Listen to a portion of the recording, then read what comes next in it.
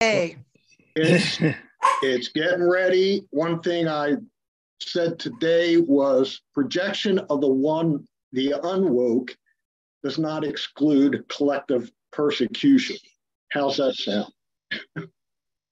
Sounds good. Sounds good. Wendy, good to see you. Carl Grossman, great to have you with us. In the second hour, Carl, we're going to have a cut from the new film, Women from 3 Mile Island. It's an hour away, but it'd be great to have you on. Tatanka, good to see you. Gary O'Connor is joining us. That's cool. And we are at 5 o'clock. We can start any time you want. I guess we're recording and live streaming. Is that right? Correct. Okay. Let's hold on here. Hold on.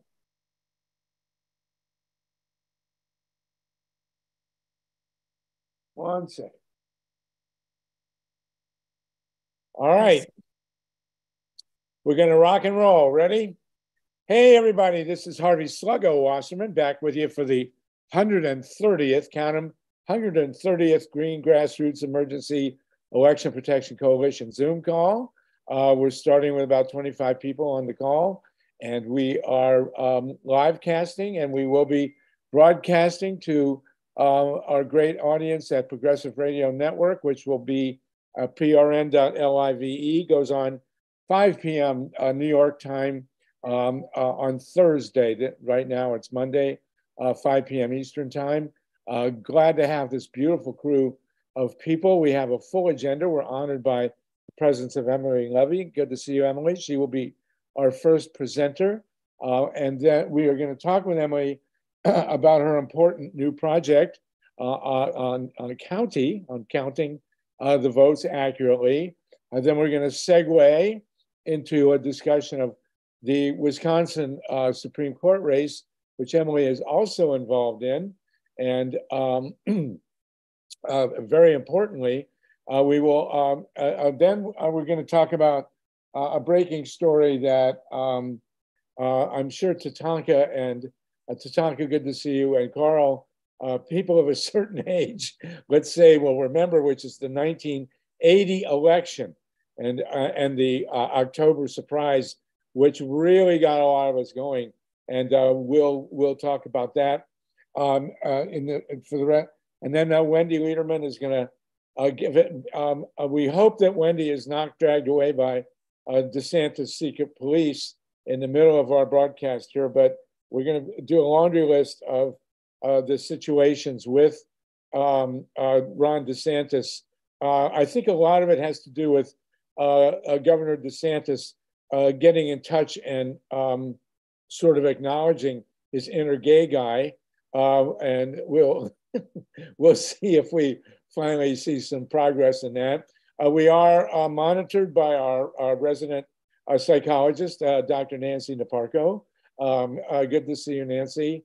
In the second hour, we will talk with the maker of Heidi Huttner of an incredibly important film. This will be at 6 o'clock Eastern, 3 o'clock Pacific, The Women of 3 Mile Island. I went to 3 Mile Island in January of 1980 and interviewed people in farmhouses. It was the worst week of my life. And we are still getting denial from the nuclear industry that anyone was harmed at 3 Mile Island, which is a horrible, horrible lie. And Heidi Huttner will be with us. We're going to see a clip of her new film, Women at 3 Mile Island. So as always, we have a full agenda. It's an honor to be with all of you. I will be leaving at 6:20. My daughter, Abby, is getting a Woman of the Year award in Teaneck, New Jersey. And we're very proud of her. And unfortunately, I had a pair of dress pants that I no longer fit into, so I will be going in my blue jeans. But that's another story. So everybody here, it's really a joy to see you all. We're up to 34 people, and the meter will climb as we go ahead. So we want to start with Emily Levy, about 5-10 minutes on your new project, Emily, and then we'll segue into the Wisconsin Supreme Court race. Janet Groom, nice to know you grew up in Teaneck. Email me and we can play Jewish geography. Emily, you are the founder and leader of the magnificent group Scrutineers. And I always love how you're sitting in front of an old barn there. Yep. But I'm at the ocean, so what can I tell you? So Emily, describe for us, if you would please, and of course put your contacts and all that stuff in the chat. What is your new project and how can we be involved? Great. Thanks so much for having me, Harvey, and Wendy. Thanks for arranging it, and congratulations to Abby. Yeah, thank you. So Scrutineers has been around for 3 years, and we are a place where people can come to learn about election transparency and voting rights and get involved. So we're really action oriented. We have several projects going on, and the latest of which is one that we call Watch the Counties, where what we are doing is in places that post election night results at the precinct level online and update those results online. We are now set up to automatically download them every time new results come on to the election websites, to automatically download them and automatically do some mathematical checks on those results, looking for specifically whole scanners that count votes whose results are missing from the accumulated results, or that are double counted, for for numbers that are going down, vote counts that are going down as the results accumulate, and for some other anomalies that can be detected mathematically. And the thing that I'm so excited about this project is that when we find problems, we're finding them right away. And I'll give you an example. We've done this so far on 4 elections, starting with the Senate runoff last December in Georgia, and then 2 smaller elections in Georgia earlier this year, and then the Pennsylvania state legislature race in Allegheny County, where we found that there were some votes that were originally uploaded as election day votes and then moved over to the mail-in vote category. And we knew that had happened. It's not a huge problem that had happened. It's just probably sloppy record keeping. But we knew that it had happened within 5 minutes of when the results were uploaded online. So a lot of the work that folks have been doing analyzing election results takes weeks or months to find the problems. And even though we can only find a small subset of the problems that can occur, we can find them so quickly that they can be dealt with. And we're doing this project with the Coalition for Good Governance in Georgia, and who were really concerned because they know of situations where whole precincts were missing from the vote counts, or where precincts were double counted. And when that happens, it shows up in the election results. The turnout numbers are just way off, so you can see right away, but they didn't have the bandwidth to figure out what to do about it. And so we were able to come in and with them put together a project where we've now been able to automate most of this checking. And then there are some parts that aren't automated, like, for example, one of the first things we do when the software that we're using reports a problem is look to see if there are any reasonable explanations for the problem or what could have caused it. And sometimes we'll need to do public records requests to get other information to fit together with the data that we have to try to figure out what happened. So we need people to do that. We need people to advocate in places where they're using the election night reporting system that would allow them to publish these downloadable results, but are not actually publishing those results. So we want to be doing some advocacy to get them to post the results in more places.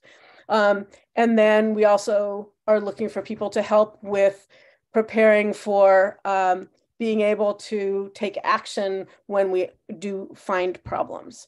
So that's basically what the new project is. Does that make sense to you, Harvey? That's truly amazing. Hold on, sorry. Soshi, I'm here. Call me when you just show up. I got to hang up. Sorry about that. My daughters are running all over. Emily, that is really amazing stuff. It's very important, obviously, and critical to getting decent results. Does anybody want to ask a question or chime in on Emily's project? Emily, have you got your stuff in the chat? Here, I will put the link to Scrutineers in the chat. And anyone is welcome to join. It's a one-time fee of $1.99, which we do to basically to keep bots off the site. But anyone who is interested in fair and transparent elections is welcome to join us, and then we can connect you with that project if that's what you want to help with. I see Tatanka, your hand's up. Hi, Tatanka. Hi. Thank you so much. I just want to thank you for your persistency, from when you started this program and finding practical things that can really inform people to make a difference. Thanks a lot. Thank you. Yeah, and you still do your training, right, Emily? Yes, we still do various kinds of training. And after we do a training, it becomes available in our training library inside our community site. So anybody who joins now can take advantage of all the training we've ever done. Another thing we have going on is a book club starting tomorrow. And the first book this is initiated by one of our members. The first book they're going to be reading is Jonathan Simon's Code Red. So if anyone has always wanted to read that book and not gotten around to doing it, if a book club would help you, come and join us. Wow, fantastic. Eric, congratulations, Emily. You might want to just give us like the 30-second here. Information, would come from here and be processed this way and come out there. I think it's the quick overview of how information flows through this. I think will make it clear, certainly to me. Okay. Thanks so much, Emily. So thanks, Eric. That's a great question. So what happens is on election night, in some counties, they upload to the internet basically a spreadsheet that shows the vote broken down by precinct and also by vote type, like who voted in person, who voted by mail, whatever the vote types are for if there's early voting, et and the more data is broken down, the easier it is to find anomalies in it. So those are posted, those spreadsheets are posted online. Software that we have developed by one of our members automatically downloads them, and then they're run through Excel, actually through a program built in Excel by Ellen Tyson, who some of you may remember from Voters Unite years ago, who now has a business building Excel macros. Macro looks like a mini program that runs inside Excel, and that program pulls in the results and reorganizes the files and checks the numbers against each other and spits out for us a list of the problems that it found in plain English. So it's pretty cool. And we actually have, I did an introduction to it recently that's recorded and available in our site. If people are interested in getting more information about it, it's available there. Great. Wendy and then Mike. Wendy Lieberman. Yeah. Hey, Wendy. Hi, welcome. Thank you.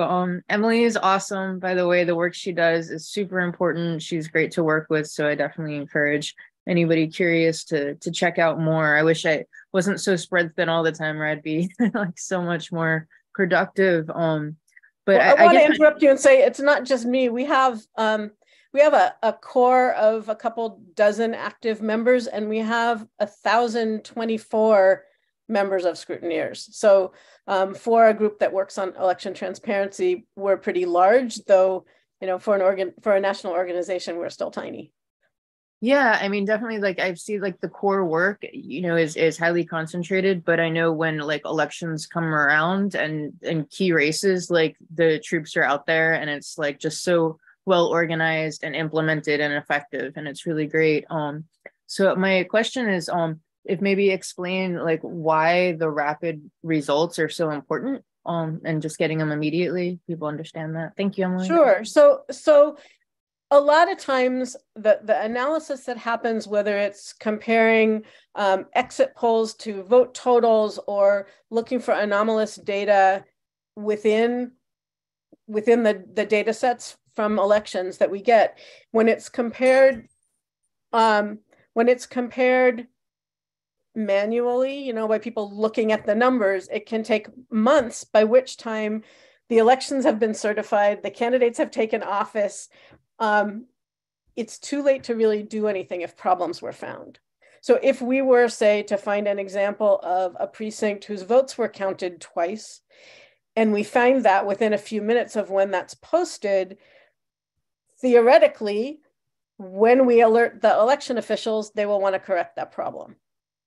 So the possibility of actually getting action fast enough to make sure mistakes like that don't impact election results is the reason that the speed is so important.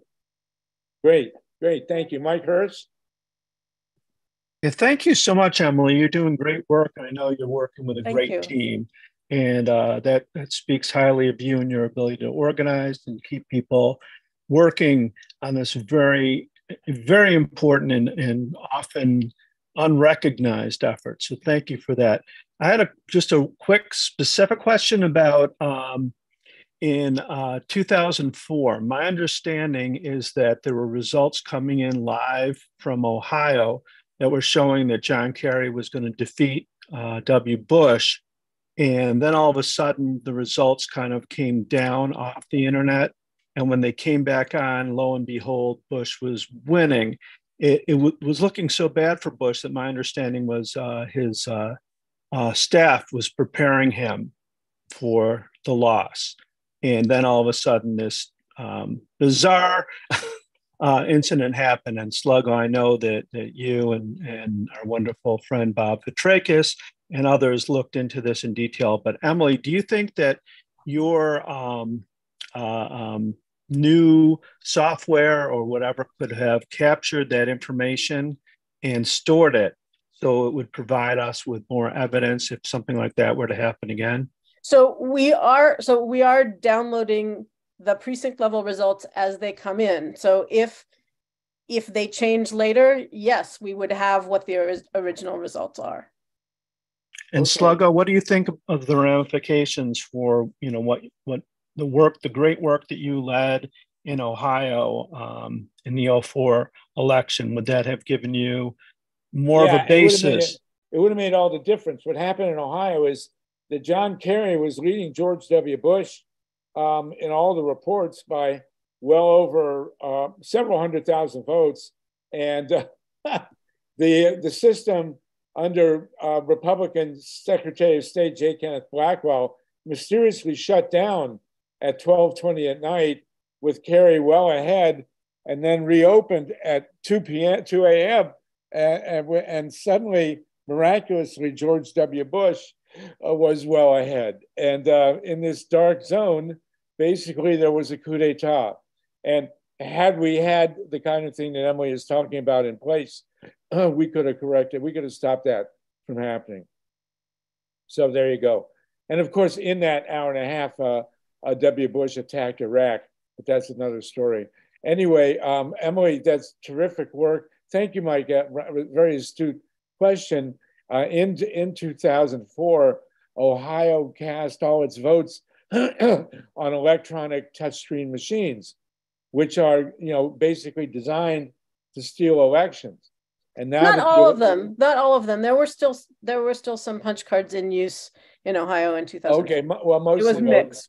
And in the 20 years since that debacle, or 18 or 16, however you want to count it, the country has moved over to mostly hand-marked paper ballots, which has made all the difference in the world. I guarantee you, if the 2020 election had been conducted like the 2004 election in Ohio, Donald Trump would be in the White House. No doubt about it. So Emily, thank you so much for that. I want to segue over. We have one more quick question from Stephen Kaiser, if you will, and then we want to talk about Emily's work and other people's work in Wisconsin. Why wasn't there a recount in Ohio in 2000? Go ahead. There actually was a recount in Ohio in 2004, and so that's a topic for a different time. But there was one funded by the Green Party and called for and funded by the Green Party and the Libertarian Party. So I actually am not very involved in Wisconsin this year, though I've been involved in elections there in the past. But we had a presentation. Wait one second. Excuse me, I want to flush this point out a little bit Stephen more. Kaiser had a question. Go ahead, wasn't the problem really around Cleveland particularly? And somehow all these votes were transferred to some company like in Chattanooga, Tennessee. Yes, what happened is J. Kenneth Blackwell, the Republican Secretary of State, and by the way, on Election Day 2004, Karl Rove and George W. Bush, the sitting president of the United States, went one place. They went to Columbus, Ohio, and had a private conversation with the Secretary of State of Ohio on Election Day in 2004. And that night, Blackwell had given a no-bid contract to a Bush family consulting firm to do the vote count. And they did the vote count electronically in a basement of a bank in Chattanooga, Tennessee. And that's what blacked out in 12:20 a.m. and reemerged at 2 a.m. with George W. Bush winning the presidency. I mean, in a situation like this, when it obviously can have been, stolen election, if we can't bring that to the table, what hope do we have in bringing anything to the table? That's a good question. What's the answer? That's why we've had 130 calls. We've been seeking the answer. And Emily, you've been part of that. Thank you. I didn't hear anything back in 2004 about this, or damn near nothing. It was years later I even found out that this was a problem. So Bob and I completely blocked out there. President, I always wondered why I grew up in Columbus, Ohio. And then during this election in 2004, I said, oh, maybe that's why I was put here. So at any rate, it was a total theft, and the beginning of really based on partly on Greg Powell's work and in Florida 2000. That's really the birth of the election protection movement, is in Ohio 2004. And we just happened to be there. I mean, it could have been in Indianapolis for that matter. But and one of the differences is it was hard then as it is now to get media coverage of these sorts of issues. But now we have social media, and we didn't have that in 2004. Right. And that's why it's really important, as however much you hate it, for people who are working on these issues to learn how to use social media effectively, because we rely on it for people to be able to hear when things like that happen. Right. Well, I'm too old to use social media except when my grandchildren are around. But Emily, you are also working in Wisconsin. Can you tell us what's going on there? Yeah, so actually, I'm not doing very much in Wisconsin. I've been helping out with nonpartisan. We're a nonpartisan organization. I've been helping out with nonpartisan phone banking a little bit.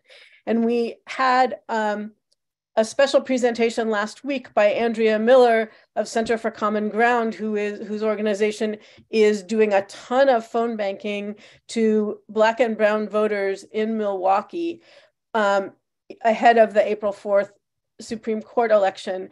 And she wasn't able to be here to talk about that. And so Wendy asked me to talk a little bit about what Andrea shared in her presentation. So I am hearing a lot of people say that the Wisconsin Supreme Court election that's happening April 4th is the most important election this year. There are also important elections in Virginia later on, but it's absolutely crucial. The Supreme Court, the state Supreme Court of Wisconsin is currently has a 4-3 so-called conservative, otherwise known as Republican leaning, though they're nonpartisan seats, majority, and it's the justice that's leaving is a conservative. So this is the first opportunity that progressives have to change the makeup of the court in a long time. And whoever is on the court now will be on the court through the 2024 presidential elections. In Wisconsin, statewide races are typically so close that small changes in things like election rules could change the outcome. And, Wisconsin narrowly escaped an effort to overturn the presidential election results in 2020. So it's very dicey there. the Supreme Court will also be making decisions about whether the 1849 abortion ban, which went into effect after the Dobbs ruling struck down Roe v. Wade, will stand. There's a legal challenge to that law, and they will be ruling on that.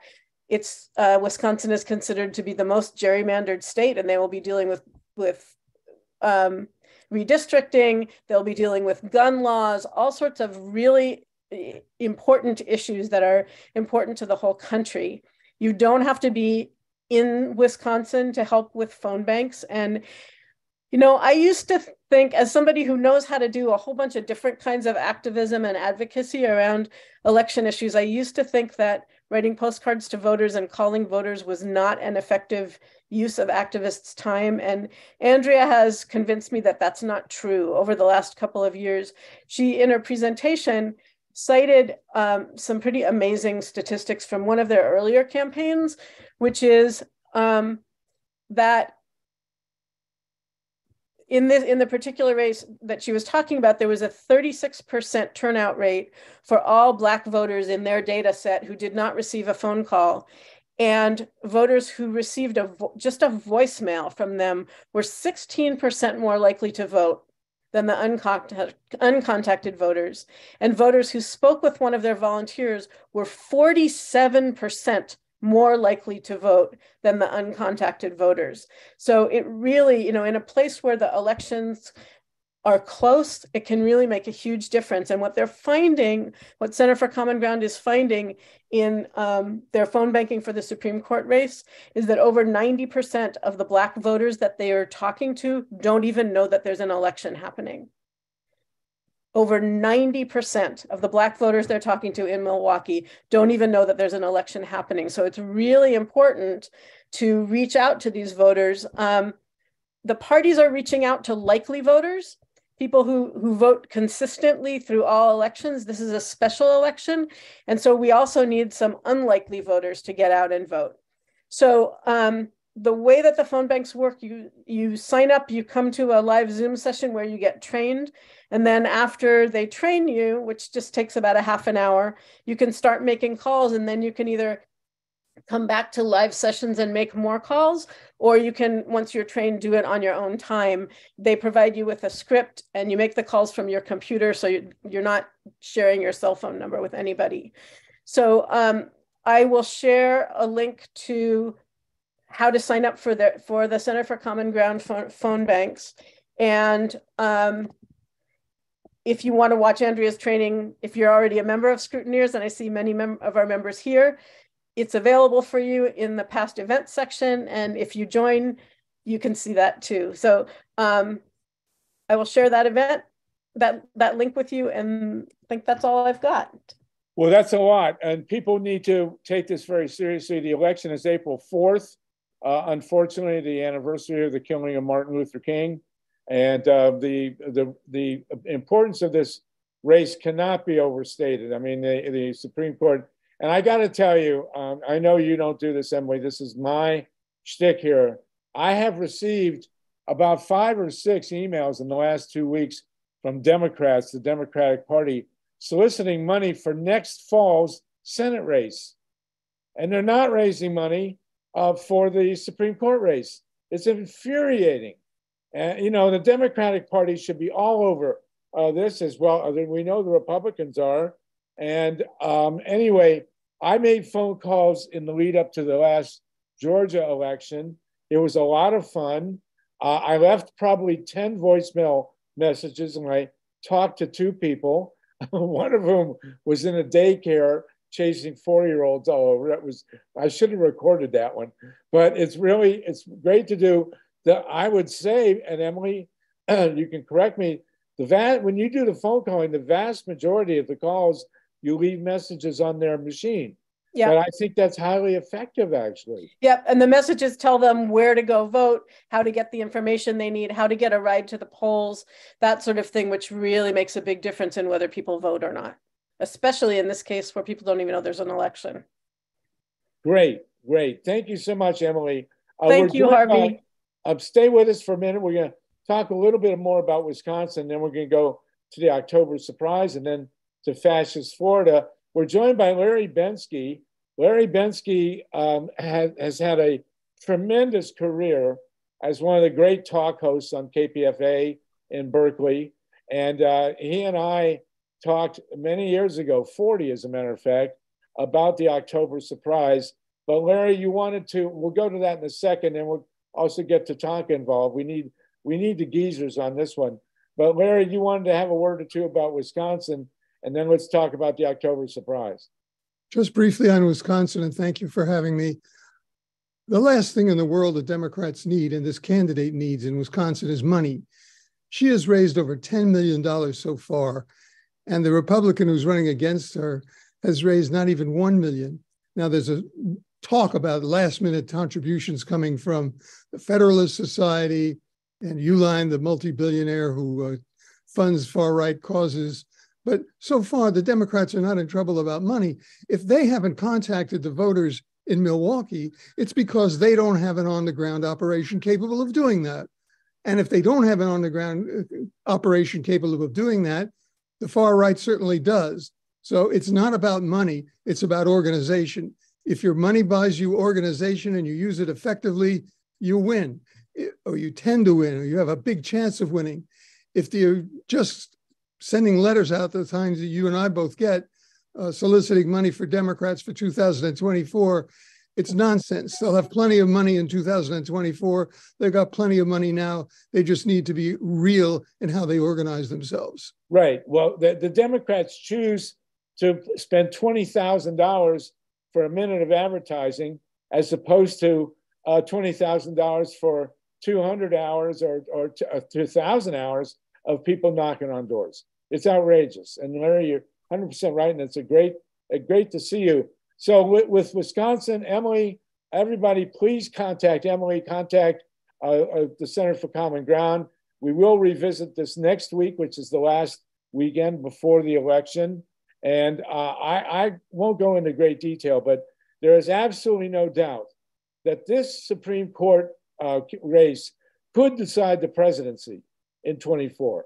Because if Wisconsin is once again Jim Crowed, and you had a Republican leader in Milwaukee bragging about the thousands of people he prevented from voting in 2020, and this most recent Senate race, then, you know, if 90% of the people don't know about the election, what good is all this TV advertising? You can't even, it makes no sense. So Larry, thanks for that. They're exactly right.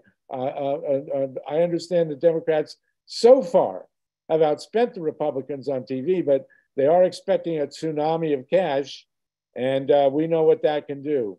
Does anyone else want to comment on Wisconsin before we move ahead? Jeffrey, we had you early on. If you don't mind, we're gonna move on. Okay, Emily, thank you so much for that. We have 61 people on the line, and your time has been well spent, and we really appreciate it.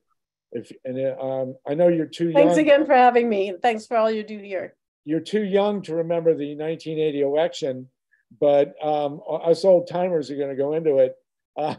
Larry Bensky, you and I did radio shows back in 1980 when you were on KPFA about the October surprise, and we have now had confirmation from a guy who was very high ranking in 1980 that he, in fact, went to the Middle East with John Connally and talked to leaders of Middle Eastern countries, asking them to get the message to the Iranians to not release the hostages, because if they didn't release the hostages, this is treason, by the way. This is a definition of treason. To ask him to not release the hostages so that Ronald Reagan could win and he would give them, quote, a better deal, which is exactly what Nixon promised the South Vietnamese in 1968. Do you want to comment on that?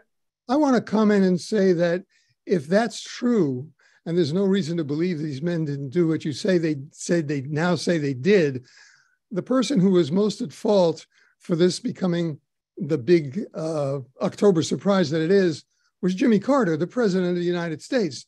Jimmy Carter served in the 7 years military service as an intelligence officer and an aide to General Hyman Rickover, the father of nuclear wars, is said to be, after World War II. Jimmy Carter, as president, had that background in intelligence. What on earth were his intelligence forces doing during that time if they didn't know what Connally and others were doing? Either he was disinterested, or he was lied to, or he was badly served, or he was incompetent. And I don't think he was any of those things. I'm very troubled by, it's too late to ask him now, and unfortunately he's in terminal hospice care and surrounded by his loved ones. But I can't believe that people are now saying it's a surprise. The one person who it shouldn't have been a surprise to was Jimmy Carter, the one person who was most affected by this. And the same was true of Lyndon Johnson in 1968. Lyndon Johnson had steaming proof, irrefutable proof, that Richard Nixon called the Vietnamese and told him not to make it, or he had Lynn Chennault call and tell them not to make a deal. He heard the tapes. He confronted Nixon. Nixon, of course, denied it. But LBJ knew that Nixon committed treason in 68. And as you say, Jimmy Carter had to know that well, Ronald Reagan may not have known. We don't know what Ronald Reagan really knew, but certainly George H.W. Bush knew, and William Casey, who became head of the CIA, knew, and that treason was committed in 1980. And now this guy who made the trip with John Connally to the Middle East has come out because he wanted to make it public before Jimmy Carter passed away. That's why he came out. Came out 2 days ago. It's in the New York Times. And Bill Casey was supposed to testify before Congress. Was it on this or on Iran-Contra? And he suddenly got a fast-growing cancer and was dead. Yes. So, we live in a place where democracy is a questionable commodity at this point. I mean, if a presidential candidate and two separate elections, 1968 and 1980, can intervene with a foreign power to the detriment of our foreign policy, essentially committing treason, and turn around and due to that treason, walk into the White House, what are we doing here, Larry? Do you want to, I mean, really? Well, I'd like to look a little bit forward because we have a much more serious concern, I think, right now about the next election. And it's not about fundraising. It's about one of the people who is now most brooded about as being a potential candidate in that election. And this is the governor of Florida, Governor DeSantis. I came across this information from a blog in a podcast in Florida called Eyes Left. And I can see why the establishment media didn't pick it up. And I started writing to everybody I knew in the establishment media. I still have contacts from my days at Pacifica in the mainstream media, even though we weren't mainstream media. I knew a lot of people who were because I was in Washington a lot. And I wrote to everybody I still know who works in the mainstream media. And I said, check this out. Do your own reporting. Is it real? Did DeSantis really preside over torture at Guantanamo? Nobody did until last Saturday. The Washington Post came out with a long, heavily researched article saying DeSantis's pivotal service at Guantanamo during a violent year. And it talks about eyewitness accounts of DeSantis seeing and advocating for force feeding, which has internationally been condemned as torture, about 3 people in Guantanamo who are said to have committed simultaneous suicide, even though every single cell at Guantanamo, and they don't have cells, they have open cages, every single cell was watched 24/7. These people weren't all together. They were in separate cells, in many cases separated by yards and yards of other cells. How did they kill themselves simultaneously? By hanging. From what did they hang? What did they use to hang themselves? This whole thing is murder and torture, and DeSantis was up to his neck about it, and now he is never questioned about it, and when he is questioned gently by people at Fox News, you can't expect to have any interest in finding out the truth about this, he just passes over it. He says, well, I did my military service. These people were terrorists. We did what we had to do to protect our country, and I was part of it. And his superior officer says he's proud of what he did as superior officer and by implication of what DeSantis did. Is, of course, the last person in the world who could confront him about this would be Donald Trump, should they ever come to debating on the course of seeking the nomination.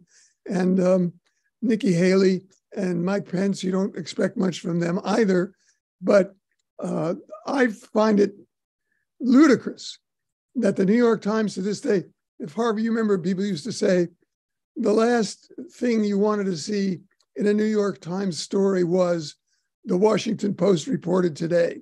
The last thing you wanted to see in a Washington Post story was the New York Times reported today.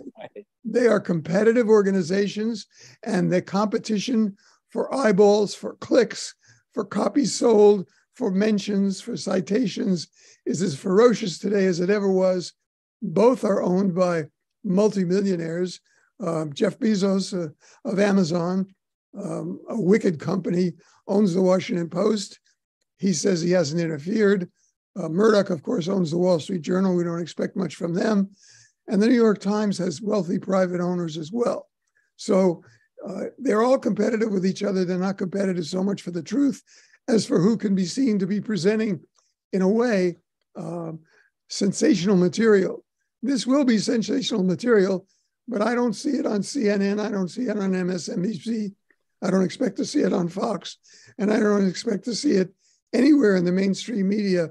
DeSantis has a lot of explaining to do why somebody who claims to be on the side of justice and the United States democracy participated in what the International Criminal Court and the International Red Cross and other groups and organizations have said was torture.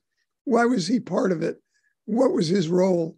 And how going forward would he be a president of the United States with that kind of attitude? Who would he torture next? Probably all of us who appear on this program. He'll probably torture Stormy Daniels. Thank you for that very beautiful, eloquent statement. And I actually was not aware of this part of the record. So this is something we need to explore on these calls. Harvey, before we have Wendy, who has a lot to say about DeSantis, I want to thank you, Larry. I mean, Sunday mornings on KPFA, New York Times, all the news fit to print was a great show, sometimes with your mom, all the on-the-ground reporting of Iran-Contra straight from the hearings, from all the other hearings, went back to Watergate. We miss you dearly. The coup that took place in KPFA targeted you and other station heads. You lost your jobs on that around, over 20 years ago. So thank you, and it's good to see you. You knew me as Kit, Ricka, at that time. Wow, fantastic. Great for that. And this is important stuff. Wendy, have you been tortured by Ron DeSantis? And who do you know who has been? Well, mentally and spiritually, slightly, but I'm sure there are people that have had it much worse. I appreciate what Larry had just shared with us, because it's so profound. And I mean, it's a profound statement of the omissions in the press, exactly that. And I think one thing that ties it together is, the NDAA, which is the security budget, the military budget for the year, was just passed, and in it, Biden approved, and whoever voted for it approved to extend Gitmo for another year. I mean, yesterday was the 20-year anniversary of the invasion of Iraq, and we know that Gitmo is like against all human rights violations, yet we're still keeping it open. We still have all the same provisions that people can't be, extradited to the United States. I mean, this is indefinite detention without trial. Like, what are we doing as a country? And then we look and in the context of, we're talking about October Surprise, which I was actually born just a couple of weeks before in September of 1980. So I just feel ironic being here discussing it now. But we're looking at Nord Stream, and we have evidence now that we actually provoked this war, that we're spending hundreds of millions, billions of dollars on, while our society and our infrastructure and our, we have hungry people in the streets, dying, sick, they don't have healthcare, we have starving kids. I mean, go on and on and on. Yet we're sending money to Ukraine when we found out that we blew up the pipeline. And you have all the progressives voting for this. Even Bernie is defending us still continuing to send weapons there. So just in the context of what we're seeing with Jimmy Carter and every major, debacle we've gotten into in the last, my whole lifetime, like what are we doing? What, like, it's I stumble on my words to even think about the reality, and I blame the press. So, well, we have Wendy on also with Carolina from Florida, and the question is, how does this fit into the larger pattern of who is Ron DeSantis? I mean, is he going to start handing out pink triangles to gay people in Florida? Is this what we're dealing with, Larry? Harvey, if I could answer that, I said I sent out as many alerts as I could to people in the mainstream media to investigate DeSantis's role in torture at Guantanamo. I have similarly sent out to a much narrower spectrum a lot of emails and a lot of interrogatories to people at Yale. I'm a Yale graduate myself, and we have various groups at Yale that meet for various reasons online on Zooms. And I've said, somebody needs to be researching what DeSantis studied at Yale. Who did he study with? What courses were there? And similarly, I've sent them to Harvard, to people at the Harvard Crimson. What did DeSantis study at Harvard Law School? Who taught those courses? Were these people themselves allied with the multifarious high funding sources that fund Yale University and Harvard University to have two of the biggest endowments on the planet in education? And what did DeSantis study there, and who were his influencers, who was influenced on him? How could a man go through a liberal arts education like DeSantis did at two eminent institutions like that? And we're not talking about Liberty University here or some right-wing nutcase school that has been set up by true believers and election deniers and God freaks. We're talking about eminent educational institutions with broad spectrums of professors and instructors who helped make me the person I was, and I'm eternally grateful to them for that. But what did they teach DeSantis, and what was DeSantis's reaction? He should be asked this. If I was ever on a panel, which I certainly won't be, and it wouldn't have been, that questioning DeSantis, I would say, what do you remember about your education, Governor? What do you remember about human rights? What do you remember about the history of warfare? What do you remember about Nazi Germany? What do you remember about Mussolini's Italy? What do you remember about Stalin? What do you remember about the millions and millions of people who died just for who they were, not what they believed, but who they were and what they were? What did you learn about that? And how is it different now? Yeah, it's amazing. And you wonder how, well, anyway, Larry, you said it better than I could. Wendy and Carolina are in Florida, and you were going to give us basically a laundry list to flush out what we're trying to figure out about who is the real Ron DeSantis. Can you tell us, as we go here, what are the policies? We have until the top of the hour. We have a dead stop at the top of the hour because we're going to be joined by Heidi Huttner to talk about her film at 3 Mile Island. And so, Carolyn and Wendy, can you fill us in on what exactly Ron DeSantis is doing policy-wise in Florida? Now, this is a nonpartisan discussion. We're not taking a side of Democrats or Republicans. We just want to know, what is this guy about? Yeah, and I'd like to just quickly respond to what Larry's saying too. Is like I think a lot of weird people, like, there's a lot of, let's say, just secrecy that happens within these organizations of these higher up Ivy League. And what Sluggo, you brought up a point right before we started recording about like questioning what does sociopaths like really mean. And I've heard in the past where someone doesn't really have feelings towards other humans, and they're willing to do, like, these are the people that rise to power because they'll do whatever they need to do to get there, and without any qualm about it. I'm going to go to my other screen to look at this list, but what I want to make the point is that these are a lot of other people, not DeSantis, introducing these legislations. So I call them the minions. and they're people that we're going to have to look out for. Sorry if there's background noise, but these are the people that I think, like, moving up in the ranks. I mean, these are the ones that we're going to have to look for in the future. So, okay. And what do we got? What are they doing exactly? So there's, I mean, it's so hard to say, like, where to even start. There's all these crazy environmental ones. There's a few for education and some immigration things and discrimination against homosexuality, and I'll and the labor as well. I'll probably let Carolina talk about some of these things. But I mean, there's one here now that if you want to film the police, you have to stay 30 feet away. They want to make it so, like, there's one on local ordinances. It authorizes well, there's one that they have similar titles. Sorry, I tried to make it so that I could understand them all, but they have they're worded so weird that it's like you really have to read into every single one, even with my best notation here. So they want to make it so that you can't have local regulation. Here we go. Prohibiting counties and municipalities from adopting laws, regulations, rules, or policies relating to water quality or quality pollution control, anything that has to do with water quality.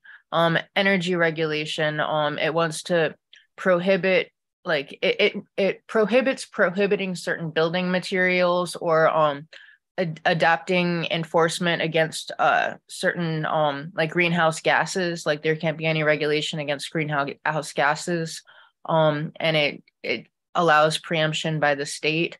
They want to use phosphogypsum to build roads for road construction aggregate material, but phosphogypsum is the radioactive waste from when they produce fertilizer, and fertilizer is the main culprit behind, like, blue-green algae.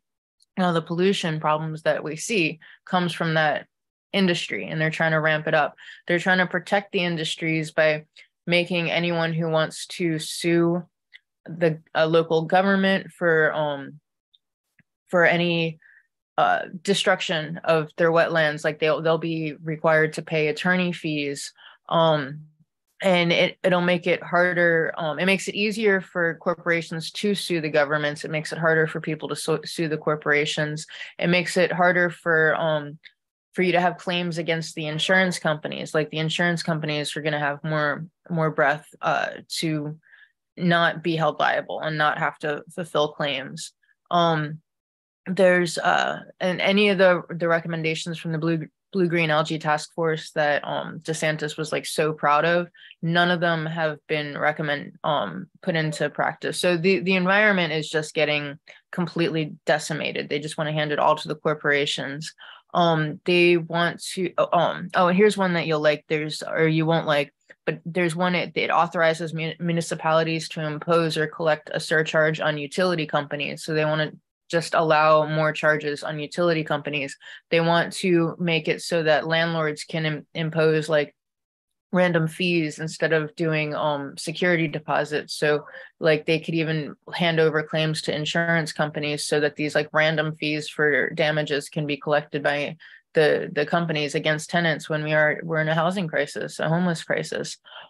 They want to do a 6-week abortion ban instead of 15 weeks, and make it so that only doctors can prescribe abortion pills. It can't come through the mail. They have some now what about education? What about banning a discussion of slavery in schools?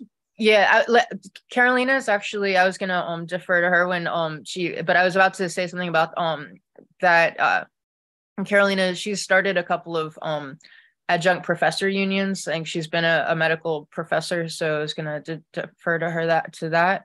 But they want to make it so that you can't even discuss menstruation under grade 6. So any girls that start menstruating before say, like, 12 years old or whatever, they won't be able to talk about it in the classroom. And so they won't have any access. They won't know what contraception is. You're gonna have all these little girls getting pregnant, and they're gonna have to be forced to keep the baby. So that's another one. And of course, Florida, Ron DeSantis has stepped forward with a massive bill to make sure that all the babies are properly taken care of. Is that right?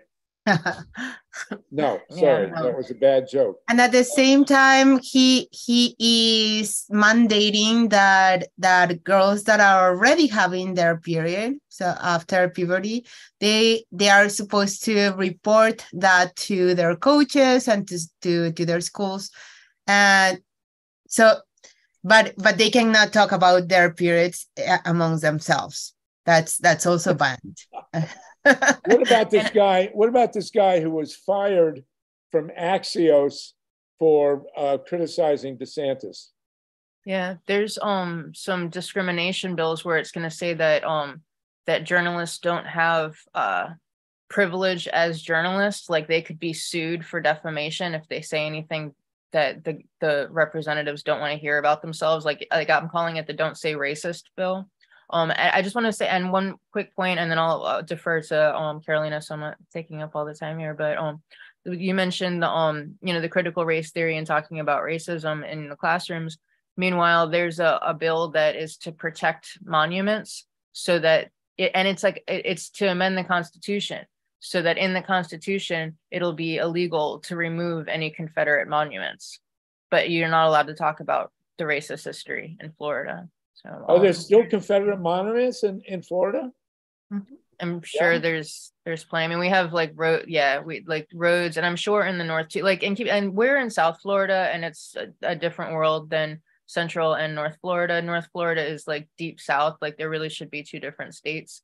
But and there's so many, just the immigration ones, and I'll pass it. But like I'm just so disgusted by these immigration bills that they want to make it a felony to house or drive, to have in your car or have in your home someone who's undocumented, even if it's your spouse, even if it's your own family.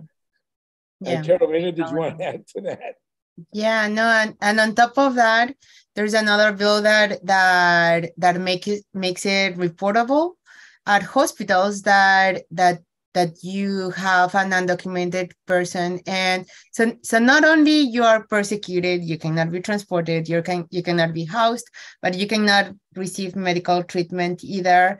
So they expect you to die like an animal on the road. So the crackdown on freedom of speech is really significant there. I guess they're very serious about preventing a journalist from criticizing the DeSantis personally, or so fortunately that bill is so poorly written that even the Republicans are not going to pursue that bill as it's written anymore. So it has not moved. There's a couple of them though. I don't know if you're aware of that, because there's the one where it's like the bloggers have to register with the state. That's apparently DeSantis said he wouldn't sign it, but there's actually a couple more that I found. Yeah, okay.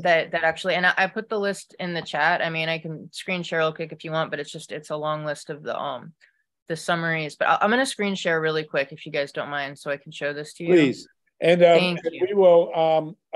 You'll compile this list, and oh my God, look at this. Yeah. We're highlighting DeSantis.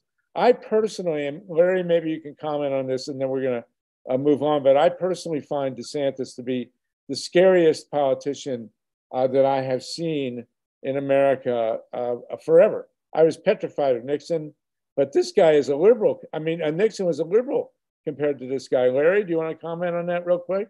Were you around and conscious and sensitive when Barry Goldwater was a politician in this country? Yeah, but Barry Goldwater was actually pro-choice. Were you? Yeah, of course, you might have had one standard. Were you around when Pat Buchanan was a politician in this country? I was, but I find DeSantis really terrifying. And I don't know about terrifying. I don't think it serves anybody's purpose to be terrified. What I'd like to say is that in trying to dictate curriculums and behavior of school children, they're fighting a battle in the past. If you tell girls, adolescent girls or pre-adolescent girls that they can't discuss their periods in class, guess what? They're going to discuss it at recess. They all have their cell phones. They're going to look up, what's a period? And they all know anyway, by the time they're 10 or 11 years old, from their mothers, from their sisters, from TV, from everything they look at online. And similarly with racism, You think you're going to tell Black people that it's because of wokeism that suddenly the Blacks in this country have woken to the fact that slavery was a murderous, vicious, anti-human practice, and that it had continued well into the 20th century? You think you're going to tell them that, no, that couldn't have happened? Guess what? They know it. Their families know it. Their communities know it. Their churches know it. Everybody knows it. And all they're doing is inflaming the constituency on the far right, which is overwhelmingly white and male, about these issues, and making it seem as if the schools are indoctrinating these kids. Life is indoctrinating these kids. So is history. Well, listen, we have to continue this. Wendy and Carolina and Larry and Tatanka, I hope you can all come back next week. Can I make one quick comment, Harvey? And then I have one quick one too after. One very quick comment. It's not just Florida. On a film screening of The Boys Who Said No, Winter Dellenbach, who was in that film on the Vietnam draft resistance, lives in LA. She's an attorney. She's gone to dozens and dozens, I think 60 or 70 high schools. And the first question she asked the high school kids, because the draft is legally in place and teachers are encouraged to invite military recruiters into the classroom. First question she asked is, how many of you have heard of something called the Vietnam War? The most she's ever gotten out of a classroom of students is 2. It's usually 1 or none. There's amnesia. They're not taught it in the schools, or they don't remember it. Well, in order to have amnesia, you have to have known something and then forgotten it. And then, because you remember Jeb Bush when he was governor. We impose amnesia is what I'm saying. Go ahead. Yes. You'll remember that Jeb Bush, when he was governor of Texas, opposed teaching history. Also, one of the things she suggested, she has set up an archive in the main branch of the LA Public Library for people, anybody, to put their memories of the Vietnam War in there. She's had 14,000 people make contributions. So that's something we need to do everywhere on our history, because if we don't write about it, remember it, and make sure it's stored in the story told in books and in films and in person to person, there will be this collective amnesia by our inaction imposed. Yeah. But amazing. So listen, what I want to do is next week, Wendy, if you'll publish this list of Ron DeSantis's agenda with Carolina here. And next week, we've been promising for weeks and weeks to deal with the question of what is fascism and are we facing fascism in this country? And is Ron DeSantis a fascist, or is he just a regular conservative? This is stuff that we need to deal with next week, if you can, Wendy and Carolina, provide us that list. And it would be great. We'll finally deal with this question of fascism. And is it legitimate to call Ron DeSantis a fascist? Again, it's a nonpartisan discussion, but it's one we need to have. Okay, so I hope we can all come together on that. We good? Yeah, may I say one quick point, if you don't mind? Thank you. And Larry, while you're still here, really quick, just the one thing that does make DeSantis really terrifying, actually, is that the way he takes the law into his own hands, I think, is unprecedented. The way that he went around funding school board races and then fired all the superintendents, the way he redrew our district maps against the constitutional review. So we only have 8 Democratic seats and 20 Republican seats, and he went unchallenged completely by the Democratic Party. These are new ways of governing that we haven't seen, where he acts like he's king, he thinks he's king. It's not like normal. It's not like, it's just not normal, and it's new. So an example of that, and it reinforces what you were saying, Larry, is, for example, there's Bill 150 that talks about lowering the age for you to carry a gun, and also it's for open carry, so allows open carry in the state. This one had 400 people that called and left messages to their representatives in the committees where this was going to be heard, but it did pass the committee anyway, even though there were only 2 people speaking in favor of the bill, and one was an NRA lobbyist, and the other one was the lobbyist for another one of those pro-gun organizations. So 2 lobbyists versus 400 people. There were rallies with the Moms Demand Action and a lot of other organizations. And even though the numbers were completely opposite, these things are still passing because this is what the governor wants. And yes, he is a fascist, and we need to well, we need to discuss that, and we're going to have to move on. Thank you, Carolina and Larry, and next week, Wendy, we'll keep this going. Tatanka, I hope you'll be with us, and Carl, we need some of the geezers here who remember Nixon and Reagan to chime in on this. We're going to segue now real quickly. Thank you, my listeners in New York. Thanks, Wendy. Thanks, Justin Larry. And Mary will get your questions next week. We have to move. Heidi Huttner is with us. She's on a very tight schedule. Heidi, can we unmute you and maybe see you? And if you'll put the link to your trailer in the chat, we'll do that. I do want to get this in quickly. Heidi is the maker of a new film called Women of 3 Mile Island. Radioactive, the Women of 3 Mile Island. Okay, and it uncovers one of the biggest lies ever told in American history, which is the idea, the complete falsehood that no one was harmed at 3 Mile Island. And I went to 3 Mile Island, the central Pennsylvania, in January of 1980. I interviewed people in their farmhouses. It was the worst week of my life. And I will guarantee you that people died in droves at 3 Mile Island. And now, all these years later, Heidi has come forward with a film to document it. Heidi, can you tell us about this film, please? Sure. And I don't know why you can't see me on the screen. I have no idea what that's about. So I made this film because I've been writing about and working on women and nuclear issues for, no, it's bizarre.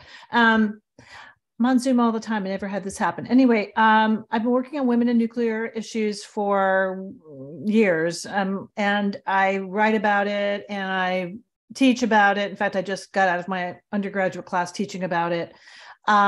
It says someone has stopped my video. I don't know.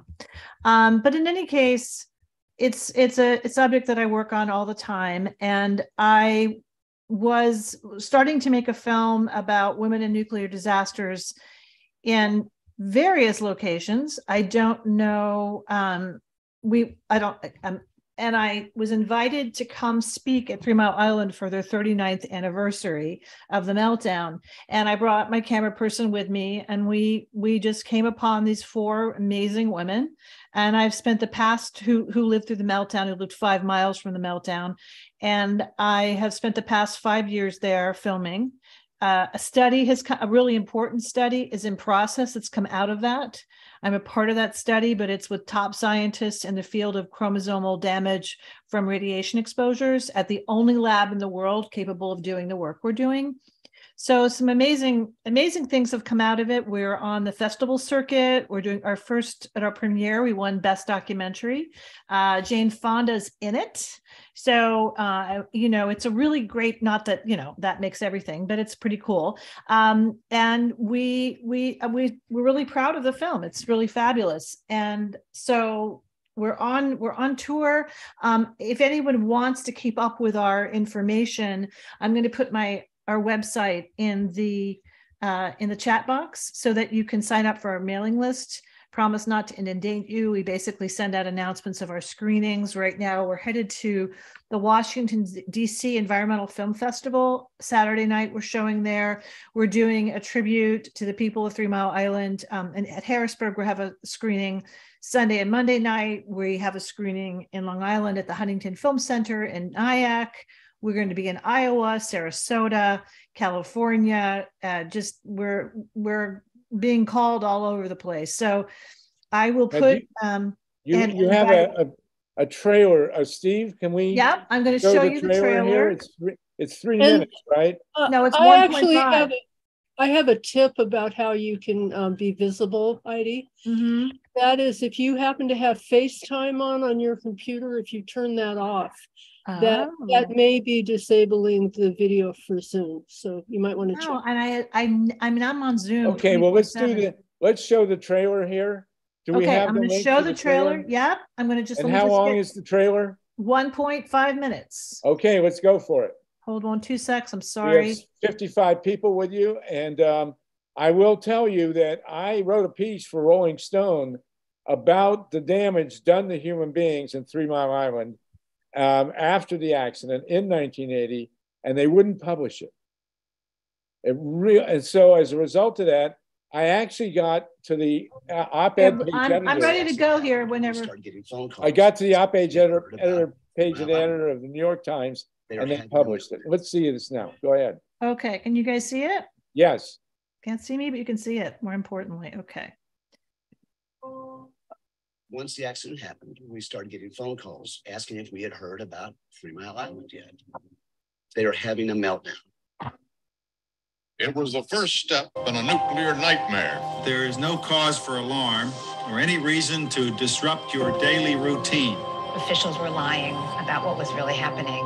When an accident like 3 Mile Island happens, the first line of duty is to reassure the public. The safety systems were designed to take care of this kind of an accident, as our safety systems did. I was being told the media is blowing it up. The reactor core is indeed stable. All I kept thinking was, hopefully I got my kids out of town in time. But I've come to find out I didn't. My whole world was turned inside out. 3 Mile Island blew up like an atom bomb. People suffered an exposure equivalent to 100,000 x-rays. Radiation is more harmful to females. It's the first time we've had cancer in our family history. We will see an increase in the cancer epidemic that is already running rampant in this country. Everybody went rushing to see the China syndrome to try to figure out what had really happened at 3 Mile Island. So much radioactivity was coming off of the reactor, the monitors couldn't read it. The company covered it up. It all came out. All hell broke loose. Most of the people here have been arrested and taken away. It's one of the biggest cover-ups in history. They lied and lied and lied. I can't keep living like this. I need answers. It's possible using new technologies, testing the people affected by the accident to see what level of genetic damage is there. This is my family that they played with. Do not believe what the company tells you and question everything the government tells you.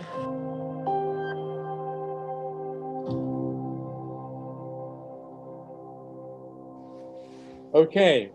I guess we're being visually challenged today, but that's pretty powerful Aging stuff. skin. Whoa. Watch this. Let's try this. Okay. So you interviewed how many women for this film? Could you repeat that, Harvey? How many women did you interview for this film? Oh, I probably interviewed, I don't even know, but we ended up focusing on probably 50. I can't even count, but we focused on these 4 women who were activists together. They were the ones who lived right in the center of the plume and the study that we're doing. They banded together right after the meltdown, and they worked together, and they were part of this Middletown Mothers group, very, very active, still active. And we focused on them and their families, although we brought in other people who were all there, all local. Those 2 lawyers you saw worked on the Restart case. We have a female, it's all, it's very women centric. The female journalist who was one of the first on the ground to report, it was her boss, Mike Pintek, who broke the story. It's this very intimate of the town experience and the community there.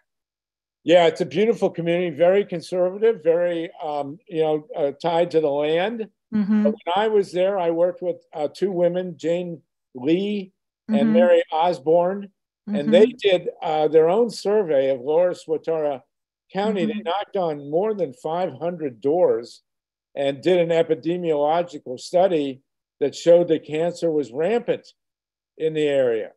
At the same time that the state of Pennsylvania and the utility was saying nobody was harmed. It's outrageous. Yeah.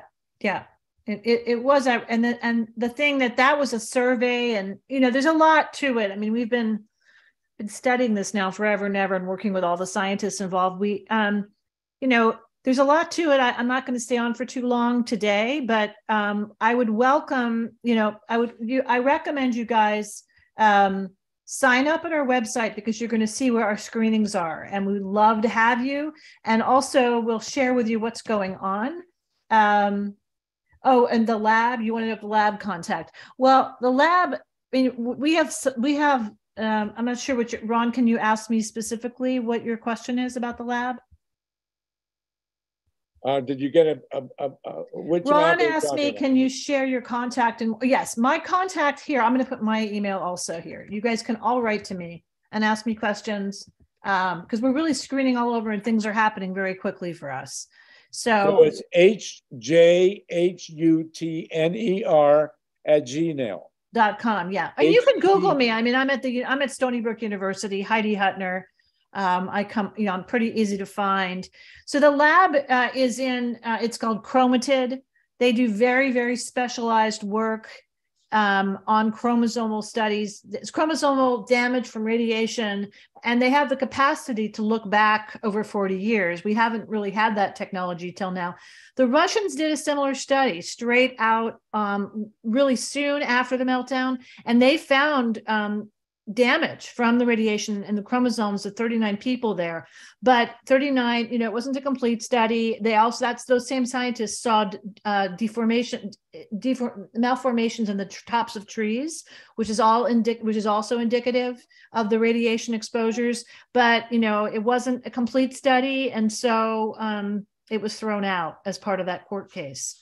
Well, I would point out that the nuke supporters also say that the health impacts of Chernobyl were minimal. Right. And yet there was a study done by 3 Russians that said that over 1 million people were killed by the radiation from Chernobyl. And so, and then Fukushima, we're hearing people say no one was harmed. Right. Fukushima. You got to be kidding me. Right. Anyway, Heidi, I know you've got to run. I do, unfortunately, but I'd be happy to come back and talk more about it. And I welcome you guys. Stay in touch with me, and please come see our film. We're going to more and more festivals and locations, and hope to be on air soon. So thank you so much. The anniversary of the accident is March 28th, 1979. Yeah. And I'll never forget it. We should probably have Levy Halevi come on next week because she was at 3 Mile Island when this happened, when the accident happened. We're also we're screening in DC this Saturday, and we'll be in Harrisburg on Sunday, and then Sarasota on the following Friday. I mean, it's just constant. We're going everywhere. Oh, so it's about time. It's amazing that it's taken all these years. What is it since 1979? 45 years for a film like this to come out. Yeah. And to make it clear that people were harmed at 3 Mile Island. I know Myla Reese and you have a lot of history with this, and I'm going to have to leave. I'm going to go jump in the ocean and then go to my daughter's celebration. But I do want to thank you, Heidi, for coming on with us, and especially for making this film. Do we have your chat? Your contacts are in the chat. The link to the film is there, and we need to continue to question these ridiculous numbers that the nuclear industry likes to put out about people not being harmed. And I will say that one of the reasons that they're so dishonest is that at 3 Mile Island, the stack monitors were saturated. So they have absolutely no idea how much radiation escaped from 3 Mile Island or where it went. And we also had a thermoluminescent dosimeter, which is a radiation monitoring device that went off scale in the northwest quadrant, which is exactly where we expected the radiation to go. I want to give kudos on this to Ernest Sternglass, who's no longer with us, who unveiled a lot of this stuff in the beginning. He was a real guiding genius on this. Well, thank you so much. Myla, do you want to chime in on this and talk to us about atomic radiation? I'm just going to say 2 more words. Xenon 133, they do have records of the amount and where it went. And that's what Aaron Datesman, who's in our film, he reevaluates what xenon does and those kinds of numbers in that particular situation. And it was quite harmful according to his calculations. And that's why it was like getting an X-ray for 24 hours. That's 50,000 to 100,000 X-rays.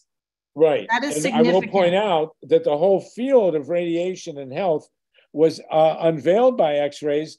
The company at the time was putting out these ads, and they're saying, don't worry, the radiation from the nuke is the equivalent of a single chest X-ray. Right. Everybody, which is utter nonsense.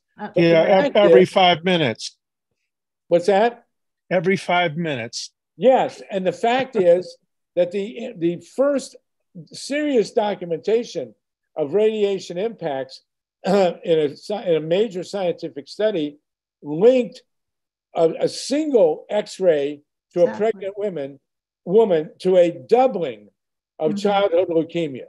And I believe that was Dr. Alice Stewart. Yeah, that's correct. That work. Yeah. Okay. Sluggo. Wendy and Mike and Steve, you're going to take over now. I'm going to jump in the ocean. We'll Yeah, see you all next week. Same time, we will further this discussion of is Ron DeSantis a fascist? And I do want to point out before I leave one shocking moment I never thought I'd see on Fox News. Tucker Carlson had a whole segment on Julian Assange supporting him and supporting his father and brother. I'll leave it at that. Mila and Heidi, if you'll take over and continue this discussion. Steve, Mike, Wendy will continue. And we'll see you everybody next week. Okay, so no nukes and take care. Take care, everybody. I have to go too. Okay, Mila, it's all yours. Oh, okay. Well, it's all mine. Well, Mila and Wendy and Steve and Mike, if you want to continue this, as long, folks, if you're still on with us, there's 51, but I have to go. I'll see you next week, 5 o'clock, same time, same place. Thank you so much. Well, good luck to Abby, Mazel Tov. Thank you, Mazel Tov. Congratulations to her. I will give her my best. Take care. Can you see this on the screen? Yes. A famous quote by John Goffman: licensing a nuclear power plant is, in my view, licensing random premeditated murder. First of all, when you license a plant, you know what you're doing, so it's premeditated. You can't say, I didn't know. Second, the evidence of radiation producing cancer is beyond doubt. It is not a question anymore. Radiation produces cancer, and the evidence is good all the way down to the lowest doses. So, Heidi, are you still with us? Or did you have to go? She had to go. At any rate, I just wanted to say that Harvey mentioned Dr. Ernest Sternglass, who wrote a paper early on about the dangers of ionizing radiation on human health. At that time, John Goffman, who was a medical doctor and a physician, who was responsible for creating the technology that that enabled the nuclear bomb builders to create an isotope of plutonium that was used in nuclear bombs. He was in charge of health physics at Lawrence Livermore Lab in Northern California. Dr. John Goffman was. And when Ernest Sternglass published a paper showing the links between ionizing radiation and human health, Goffman was tasked with disproving the work of Ernest Sternglass, linking radiation to human health. And Goffman did his studies and said, well, no, not at all. In fact, Sternglass is right. Everything that Sternglass is saying about the links between ionizing radiation and human health are absolutely correct. So he became kind of a persona non grata. Goffman did. They cut the funding for his work at Lawrence Livermore Lab. I think they just totally cut his budget because he had actually told the truth about the links between ionizing radiation and health. Tatanka, how would you help us here and talk a little bit about the link between nuclear power and bomb building? Yeah, thank you. Well, I don't know how many people know now what we knew back in the day, those of us that knew what was going on. Nuclear power was generated, exists for the creation of fissile material for nuclear weapons. They did this thing to promote nuclear power with slogans like "too cheap to meter," completely 100% safe. I mean, it was going to be the answer to energy and to safety. It was really clear that that wasn't what was happening. I don't even know if most people know the Karen Silkwood story, the nuclear plant in Oklahoma, where Karen Silkwood, who was a nuclear worker, and Danny Sheehan and Sarah Nelson did amazing work on this. They're the one that brought it to light. She wasn't just killed on her way to report to a New York Times reporter about the radiation of workers in the plant, the unionized workers at the plant, but also to say that she had evidence that fissile material, a significant amount, was being sent to both Israel and Iran. The whole purpose for the existence of nuclear power, which I'm fond of saying it's the most dangerous and expensive way to boil water known to the human family. The whole reason for it is for the continued existence of material for nuclear weapons. It's tied to our, at this point, this whole shifting and calling nuclear green, to create a, which is not true, but to basically avoid talking about radiation, number one, and avoid talking about why they exist in the first place. People haven't really looked at the money that's been going up for the last decade up into the sky. It's a couple $1 trillion. And what they call an upgrade in our nuclear technology is not that. It's a new space race. It's an IA-assisted nuclear space war going on right now. And they need fissile material for all the weaponry that we exist on the ground and for the weapons in the sky. That's the reason we even have nuclear power. And that can't be lost in this whole discussion. Tatanka, I'd really like to just like piggyback on that really, really quick, because you and I have actually been discussing a lot about climate change and how it affects national security. And we've been looking over the defense budget that for fiscal year 2023. And there's all kinds of new programs in there that fund just new nuclear programs, whether it's space, just new types of weapons, new departments. And then it's also ramping up nuclear energy. And then it'll say like, here's 100 million for like other purposes. And then right below it is for nuclear energy.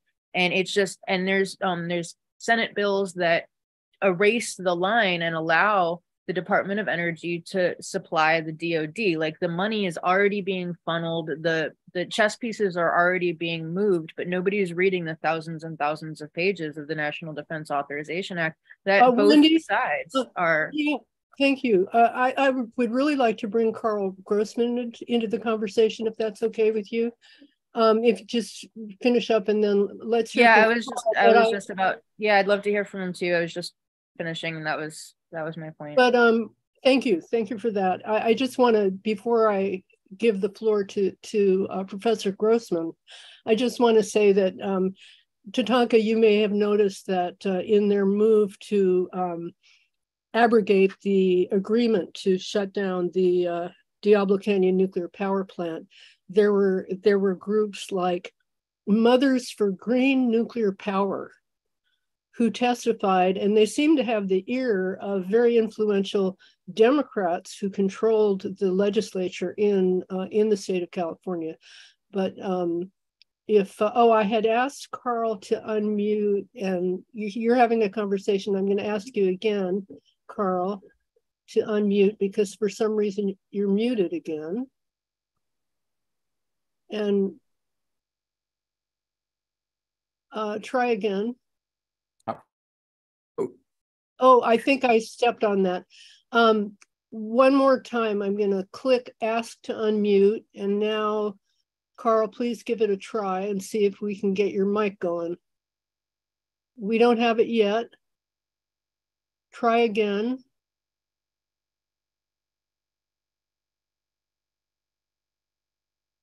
Okay, I'm the only one who's going to press. Oh, good. We can hear you now. Yay. Yeah, well, this is a subject I know pretty well. I did a documentary. In fact, you can view it 30 years ago in 1993 called 3 Mile Island Revisited. It starts, so if it's on the website of my nonprofit video company, Enviro Video, just go to envirovideo.com and go to the documentary page, and you can watch 3 Mile Island Revisited. And I begin it standing in front of the two nuclear power plants in the background, saying the nuclear industry claims no one died at the accident, and I point to the 3 Mile Island 2 and so forth. But don't tell that to the people in Goldsboro. This is the town where the nuclear plants are. And then I get into how there was a cancer epidemic. Essentially, it's what Heidi has now done without all this chromosomal research and so forth. Again, it was 30 years ago.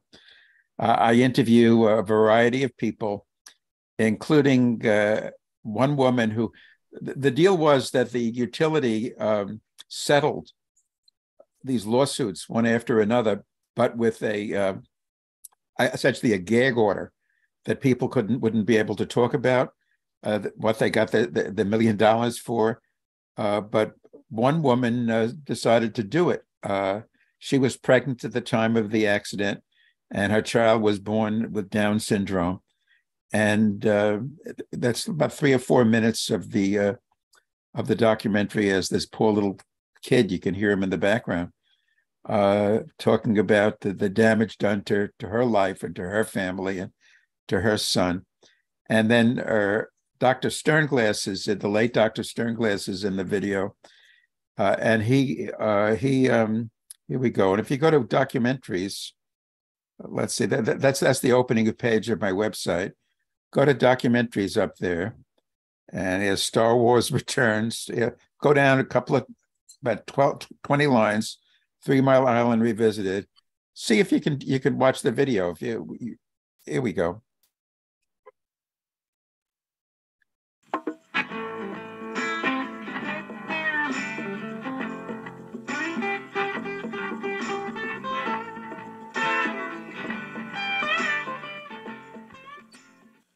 On March 28, 1979, Unit 2 of the 3 Mile Island nuclear power plant, located just 10 miles southeast of Harrisburg, Pennsylvania, came within 30 minutes of a core meltdown. Large amounts of lethal radioactive poisons were spewed out into the environment then and afterwards.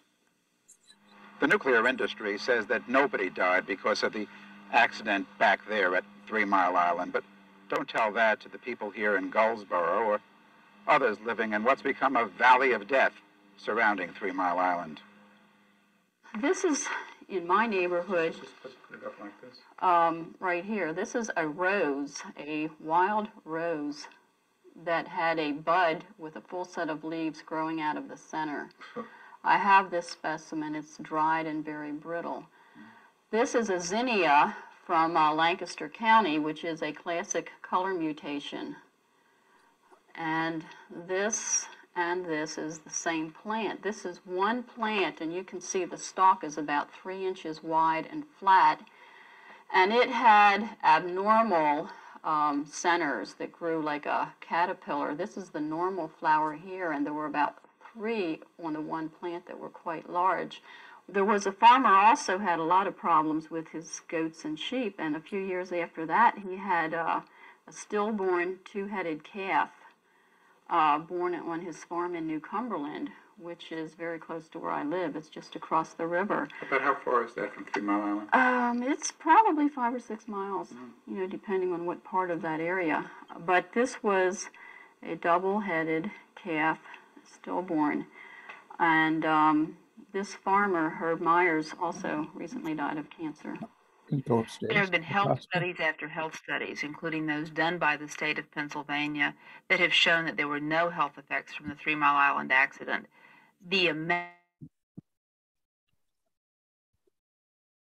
So that's the video. It's everybody could have received was equivalent to a chest X-ray. So that's the video. I just there's like 30 seconds there. I put a PR person in so nobody could say I wasn't giving the other side.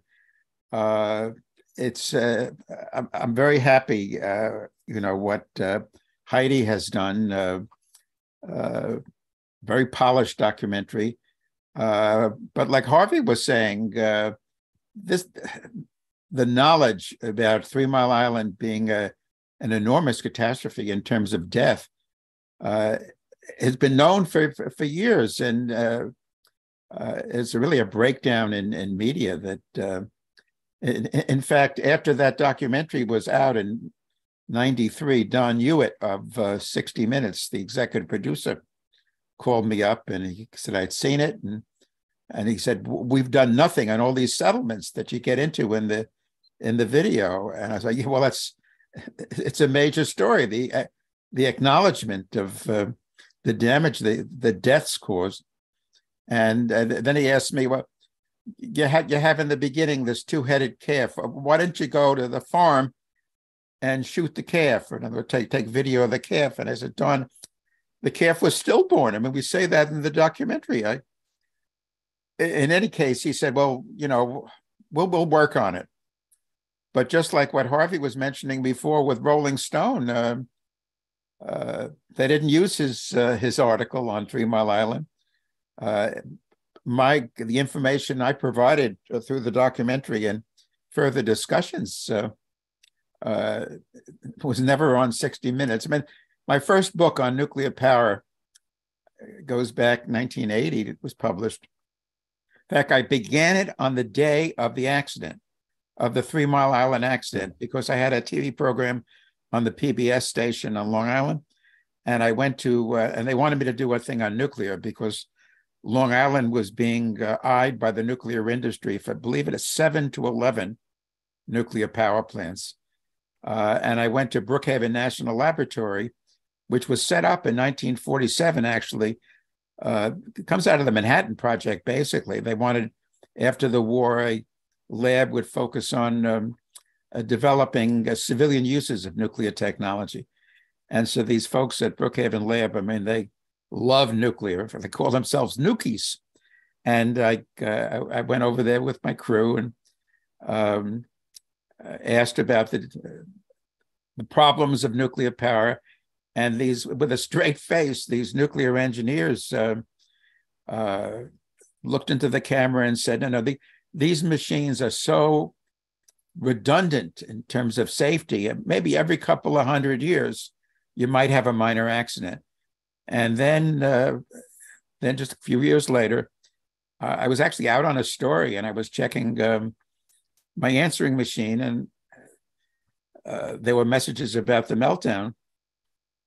And at that point, I said, man, these scientists were attempting to bamboozle me and my viewers, and I have to sit down and do a book, which I did, called Cover Up What You're Not Supposed to Know about nuclear power. Carl, yep. Can I just say that, speaking of cover-ups, about 5 years ago, I was hearing from a lot of people who were interested in this issue that CBS had been claiming copyright infringement for anyone who had a video of Cronkite announcing the accident at 3 Mile Island.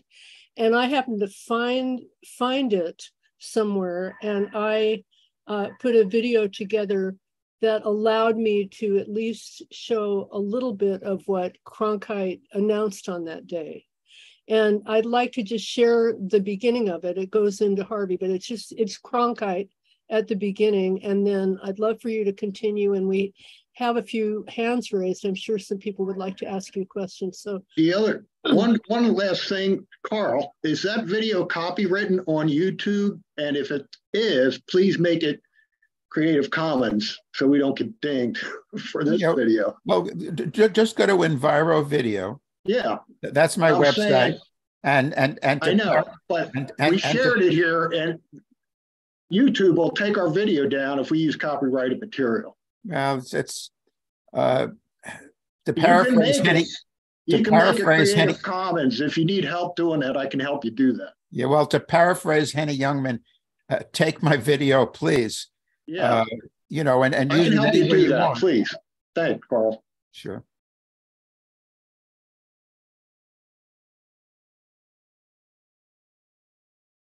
Do we want to get questions in? Just a second here.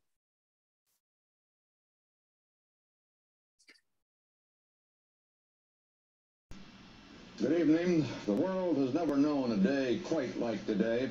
It faced the considerable uncertainties and dangers of the worst nuclear power plant accident of the atomic age. And the horror tonight is that it could get much worse. It is not an atomic explosion that is feared. The experts say that is impossible.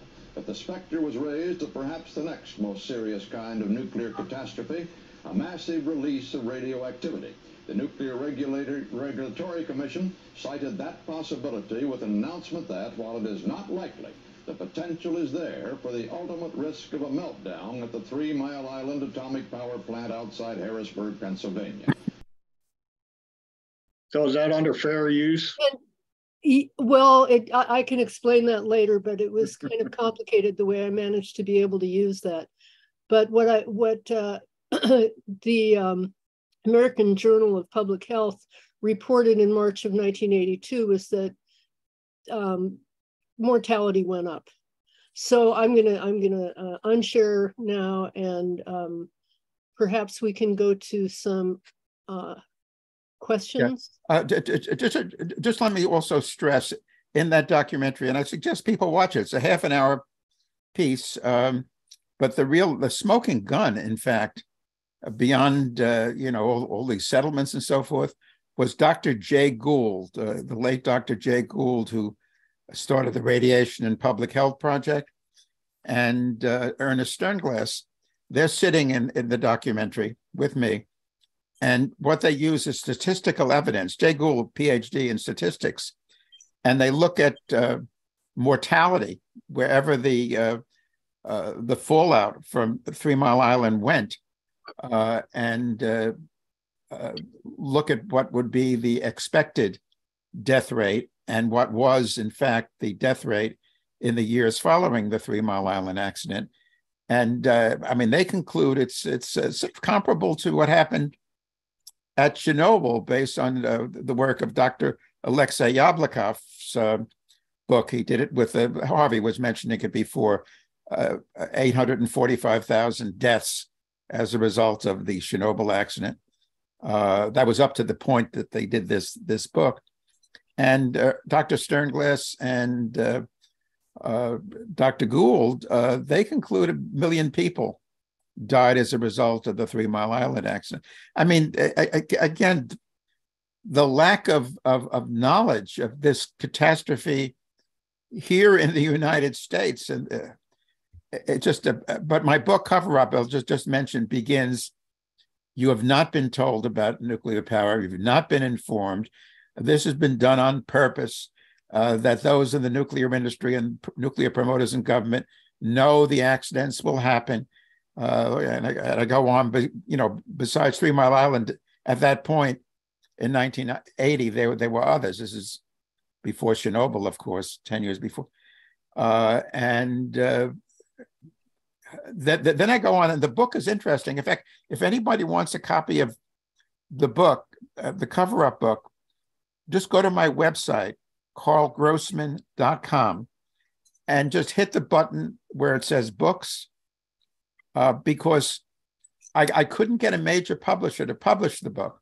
And I had a literary agent from out here in the Hamptons, very hot, and she couldn't believe it. She came back a few months later after I began putting together a manuscript, saying that the big publishing houses said nobody would be interested in a few months. So In any case, after Fukushima, the independent publisher who put out the book said, hey, they got to be interested now. Let's do a new version of the book, an update with Chernobyl, 3 Mile Island, and Fukushima. And I began doing an update. Same thing happened. And this is, what, a decade ago. And so what finally occurred was that the publisher put the new edition together, put it on their website and my own website. And what anybody could do is just go to books on my website, hit the button, and you can download the whole book for free. And why the book, even though it's old, from 1980, I think is useful, is in trying to figure out how to do a book on this with all the baloney, all the BS. I figured, let me use facsimiles of government and corporate documents, just reprint them in the book, so it isn't my word, my narrative, as opposed to the nuclear Pinocchios. So, for example, the book, like the second page, I use the nuclear clause, which is in everybody's homeowner's insurance in this country, that doesn't cover loss or damage caused by radioactivity and so forth. Or a few pages later, I just took a scissor and pasted down on the flap for the book, the original book. And it's in the one you can get for free now, a line from the WASH 740 update, done at Brookhaven National Laboratory, which says that a major accident could, I forget if the use of whether the word destroy or something like destroy, an area the size of the state of Pennsylvania, or impact, which is 10 years before the 3 Mile Island accident. So the book is full of facsimile documents, can serve as a handbook in challenging nuclear. Again, get it for free. It's just go to carlgrossman.com, hit books, download it. And I think even here in 2023, as the nuclear industry pushes with the big excuse now, Tatanka was talking about too cheap to meter. The big baloney now is that it's needed to deal with climate change. And in fact, nuclear plants, the nuclear fuel cycle is carbon intensive, mining, milling, enrichment, and nuclear plants actually themselves emit carbon 14. So it's just the continuation of the baloney.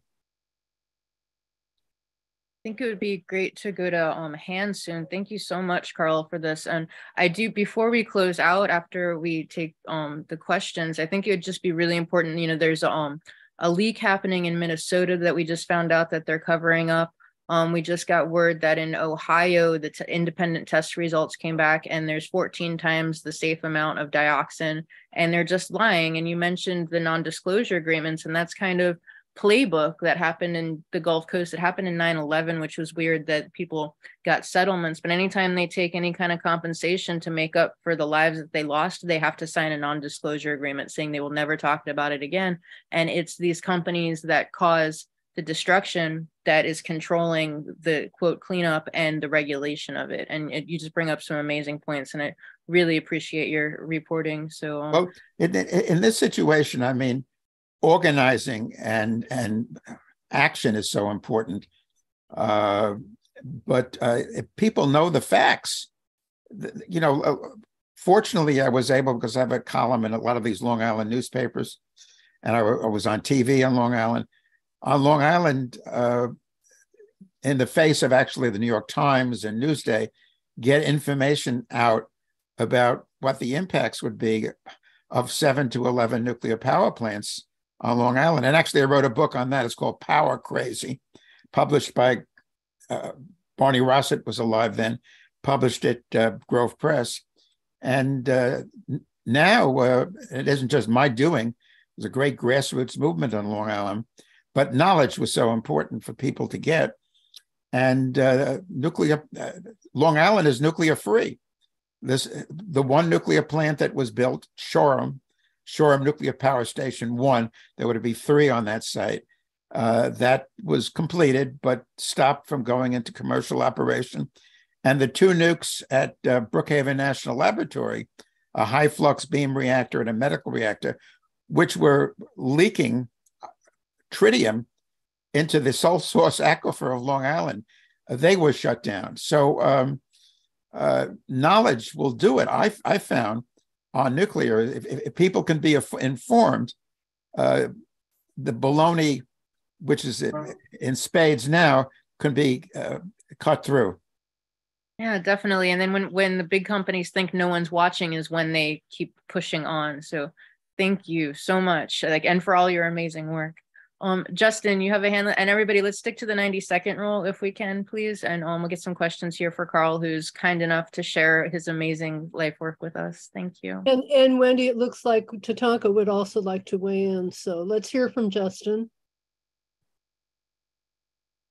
Oh, I think you're going to need to just give me a second. It's going to be a little bit difficult to stay within the 90 seconds here, but I'm going to try to run the gamut.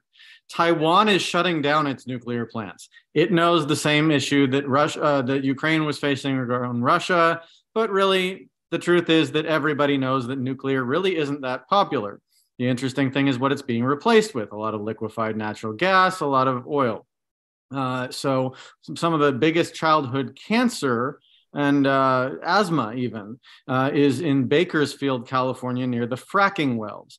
And Monterey County is one place in California that has banned that, but they've tried to get away from the main utility by building their own battery system. But now the corporations are coming after that, trying to split them from a multi-member district where members are elected at large into single-member districts, which are gerrymandered. Guess what? We've been talking about that.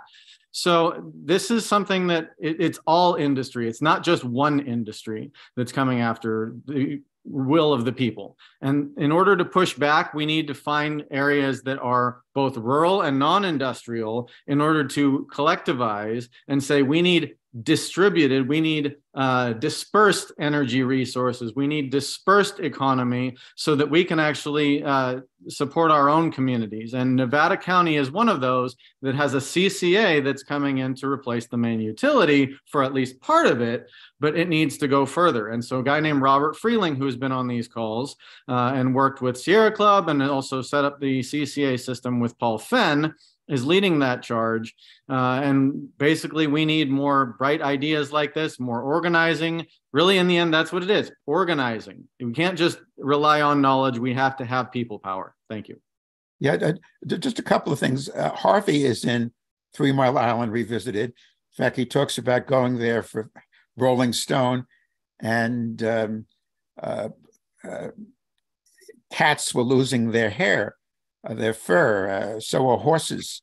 And Harvey goes on. Harvey has, of course, a great sense of humor, that it was all psychological, was the industry claim, that there were these impacts. I don't think the cats were listening, says Harvey, to the radio and so forth.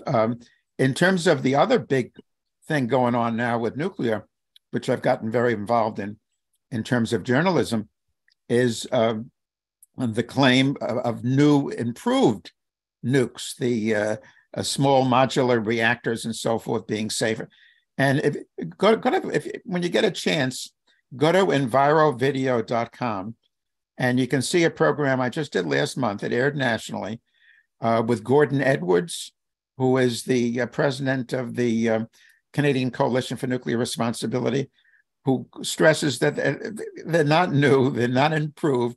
It's the same old nuclear plants being wheeled out that were tried and failed decades ago.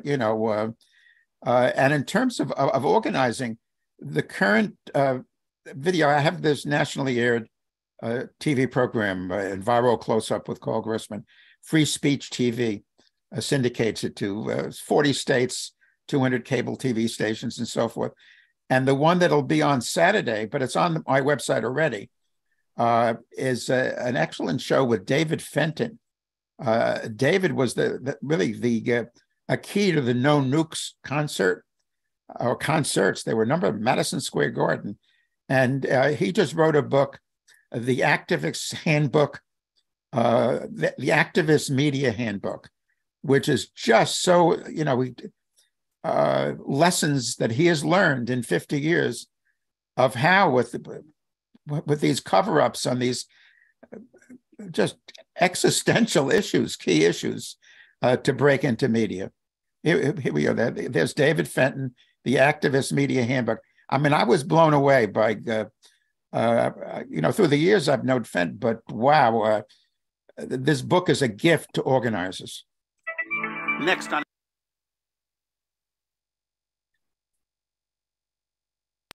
Thank you, Carl. Thanks. Jeffrey, very quickly, my friend, very quickly. We heard, Wendy, we heard from Jeffrey earlier. Paul is next up, and we also want to hear from Tatanka, but we heard from Jeffrey earlier today. I don't know if you were on yet. Well, this is about, well, what I'm going to say involves the topic. Oh, okay. Jeffrey, very, very, very quickly. All right. But first off, we share the links that with those YouTube videos first off, and now here's the thing I want to say. There's a person that we should be using as a battle cry. Remember Hisashi Oichi, the man who got the most radioactive dosage in an accident. We could use him as a message to say why we should have these nuclear plants shut down so we don't wind up like him. And for those who don't know him, look him up about Thank you. You can go ahead and put a link in the chat for us if you can. That's a really great point, Jeffrey. Thank you for bringing it up, buddy. Okay. Can we hear from Paul now? Paul Newman? Sure. It's just a quick one. Have we quantified Fukushima's damage as far as people getting sick and dying? Carl, maybe you know, or Tonka? Or... No. The cover-ups on Fukushima, and now we're talking Japan, and I mean, just let me insert here that after Westinghouse's nuclear division, just essentially went belly up, who came in to acquire that Westinghouse nuclear division, but a Japanese corporation. Then another one partnered with GE and its nuclear. So now the 80%, 75 to 80% of nuclear power plants worldwide are of GE and or Westinghouse design or manufacture. And now these are Japanese brands. So the cover up in Japan in terms of nuclear is enormous. And as to whether there'll be honest reporting done in terms of the impacts, the consequences out of Japan, in Japan, I mean, you can see what's happened. Decades and decades go by. Thank you, Paul. Did you have a follow-up? Well, just real quickly. And they were breeder. Is that a Fukushima was a breeder reactor? No. Fukushima were GE Mark I reactors. In fact, the same model that was to be built on Long Island Shoreham was a GE Mark I. Breeder reactors, are even more dangerous because a nuclear power plant can undergo a steam explosion. That's all detailed in cover-up. And in fact, the nuclear scientist who vetted every word in cover-up, Dr. Richard Webb, PhD in nuclear physics and so forth, he explains how a nuclear power plant can undergo a steam explosion by control rods going out of control and a heat up in the. But a breeder reactor, here you're talking about actually a full-scale nuclear explosion. So no, it wasn't a breeder. Thankfully, it wasn't a breeder. And Tatanka, did you want to speak now, or shall we? Yeah. I would like to just say a couple things, and you might have something to say about it, Carl. Those of us that are older remember the Lockheed and the Westinghouse and GE engineers that refused to work because they were pressured by the company to put out defective reactors. So it's not just that what we're facing in Diablo Canyon and around the world is old and embrittled. there's an industry tendency to push these things out even when they're not safe. And these were important whistleblowers that got involved and went to Chernobyl later, et cetera. So there's that. Sarah Nelson found out, I mean, this is a coordinated PR program that's been going on our entire adult lives by the industry. And I was always curious why there's any interest of young people in their 20s and 30s, especially about these, quote, new, smaller nuclear reactors. And she found out that there was a national program. They all heard about it in junior high or high school when the industry, when teachers after 9/11 and during, the 10 or 15 years out of that, after that, were having to put their own money into materials because, things were so bad. There were materials that the nuclear industry provided to every high school social studies department to teach a course. I mean, they had the slick brochures, they had the study plans, they had it all done. They just put it in the teacher's hands. So these kids got educated in our schools, and I never heard about this before, on the blessings and the safety and the wonder of these new nuclear power plants. So, I mean, there are many other things I like to bring up, but, what comment you have about the ongoing role of the PR of the nuclear and the extractive industries that, I mean, I heard about almost 50 years ago from an SRI person who told me what the future was going to be, that by 2020, the oil companies and the nuclear giants intended to own all the energy in the world. That was the plan way back in the 70s.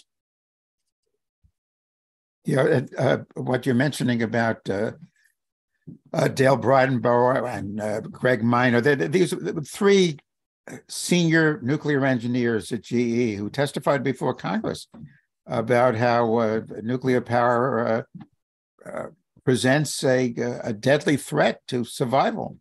I mean, these are out of the nuclear division of GE. And oh wow! When my book Cover Up came out again, 1980, then I got on the lecture circuit, and at one point, my lecture aide felt that he set me up with John Sununu to debate, and which was like verbal wrestling on nuclear issues. And Sununu took the position, look, I'm an engineer and you're just a journalist. And then I insisted after that first debate, remember it was a Tufts where Sununu was an administrator, I need to show the documents. And if people see the documents, like when I do presentations, often I'll just show the NRC has put together an interest, this is years ago, projection of cancer deaths and so forth and so on from every nuclear power plant in the country. And I show, I show that. Again, this is one of those issues that if people knew the facts, they would and these days, I mean, in Cover Up, I have a chapter about alternatives. And at that time, they were somewhat limited. Solar and wind were the early stages. But these days, well, as I mentioned at our last call, this great new book, No Miracles Needed, that technology that's available today can provide all the energy that green, safe, clean energy we can live with. And it's not a technological issue. It's a political issue and an informational issue. So I've been trying with Enviro and a political issue that comes from the corporate dominance and corporate capture of the government.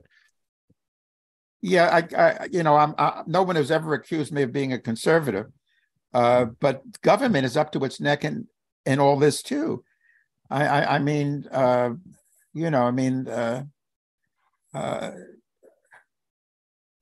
the Nuclear Regulatory Commission, the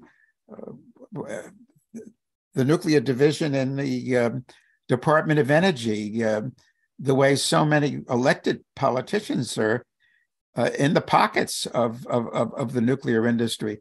We were talking before about now that's the Biden administration and the billions of dollars in these, the Inflation Reduction Act and other pieces of legislation in recent years going into supporting nuclear, promoting advanced nuclear power plants, so-called. It's absolutely hideous. Well, again, this isn't the trip we have to take. Safe, clean energy. The technology is here today.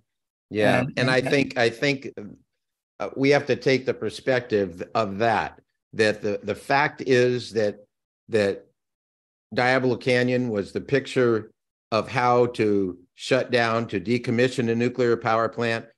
Solar in California is booming with the industry. And so the attack goes on solar and it reopens the power plant. It comes directly through the governor of California. And this is big, big money speaking.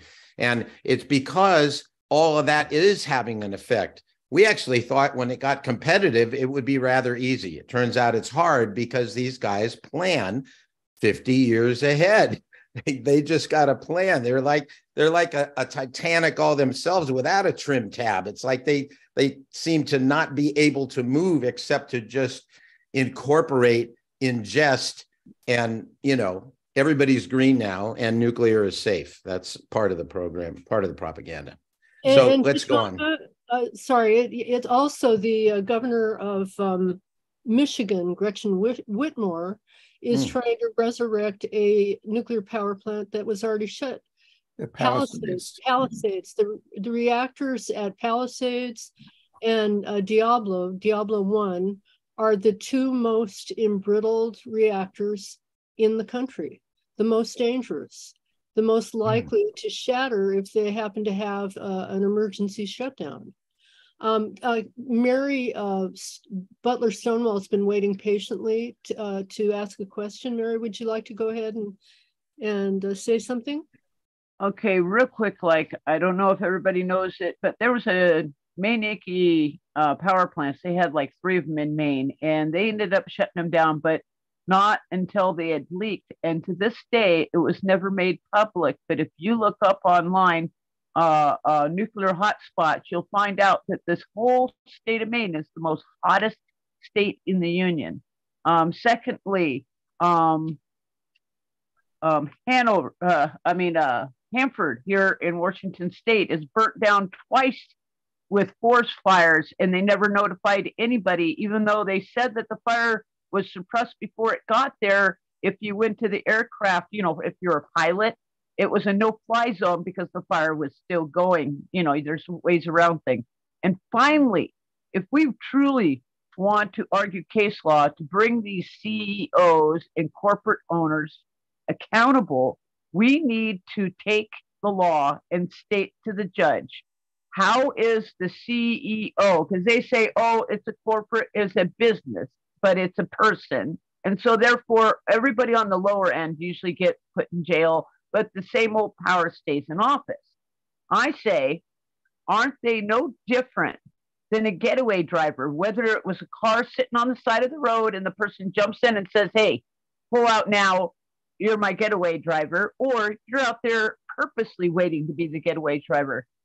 For you to say, I didn't know that they were going to shoot that person in the bank, you're still accountable, guilty by association, and you still have to serve time for murder. So why don't they serve time for murder? That's what we need to have a lawyer argue, is that the CEOs are no different than the getaway driver. Thank you, Mary. Yeah, and that slide that was shown before with John Goffman's words, John Goffman, and decades ago now, so sad he's passed because he was so brilliant. And Poison Power, his book, is an absolute classic.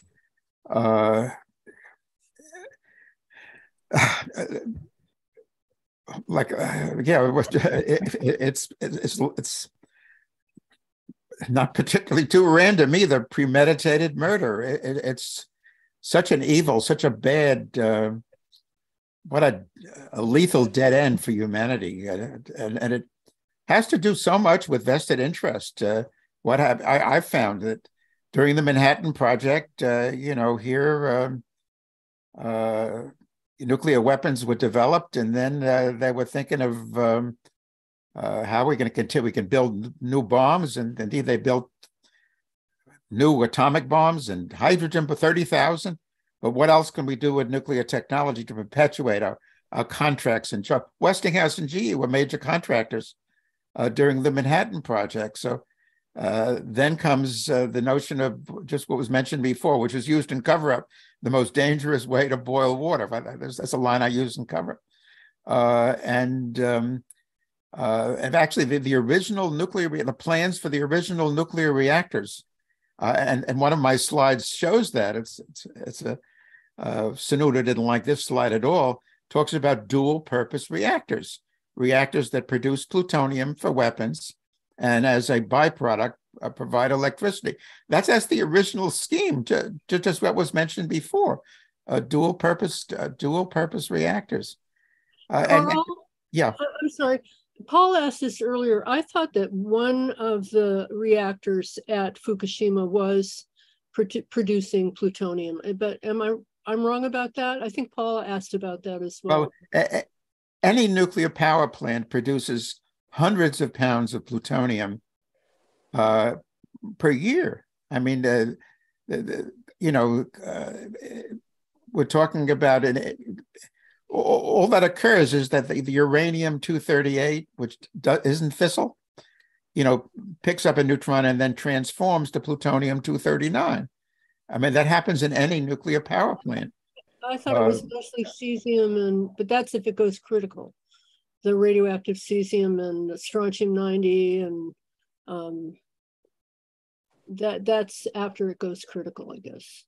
Once fission occurs, what's fissile in a nuclear power plant is uranium-235. Right. And then you have the U-238, again, which picks up a neutron and changes to plutonium-239. The idea of a breeder reactor is that you start with plutonium, and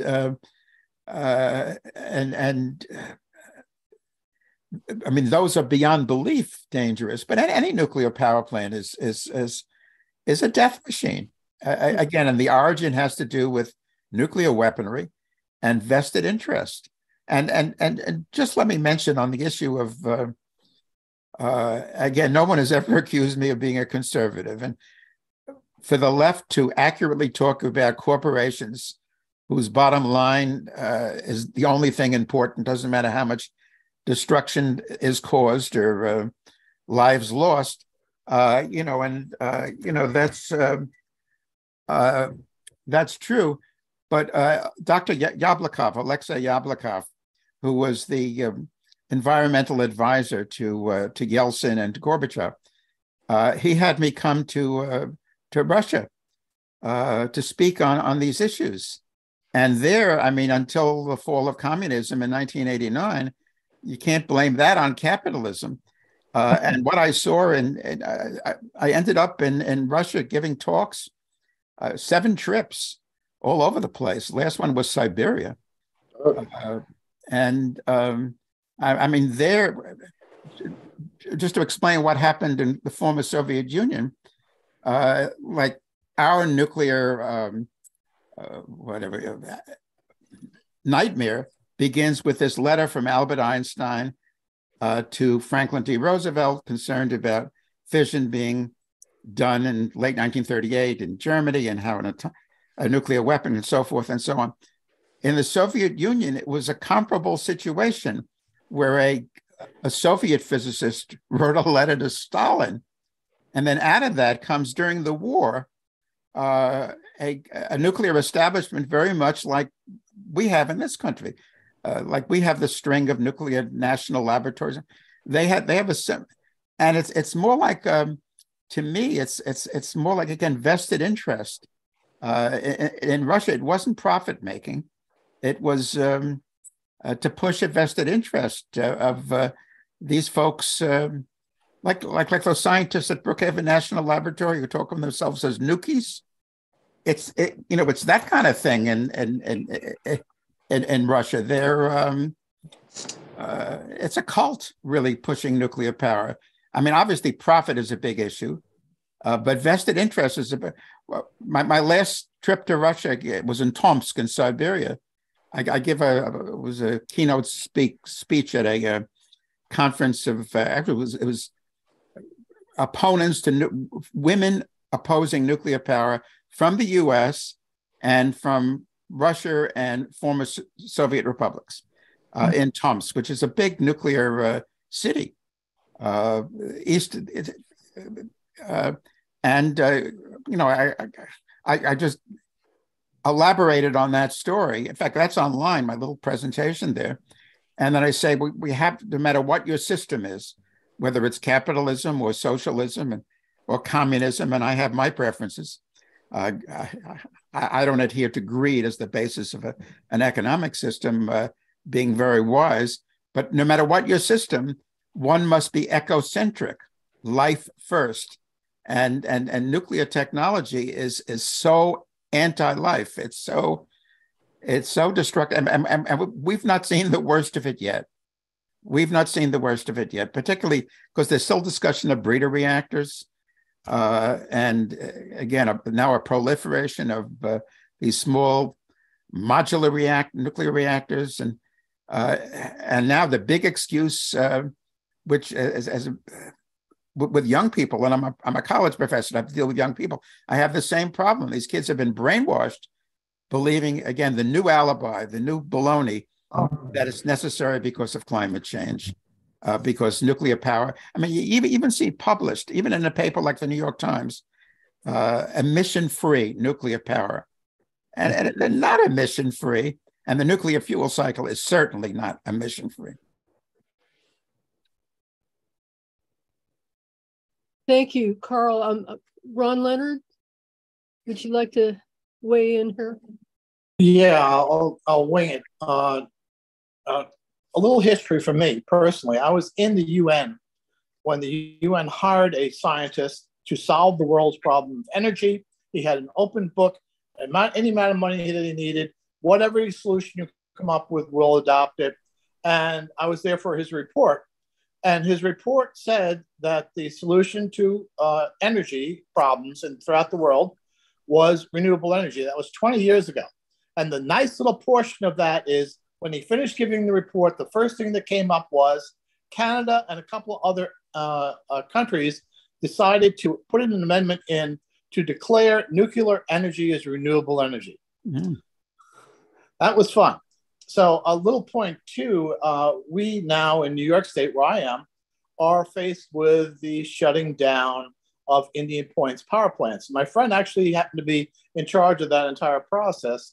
And I had a foundation in the early 70s that was there exposing the foibles of Indian Point during the day.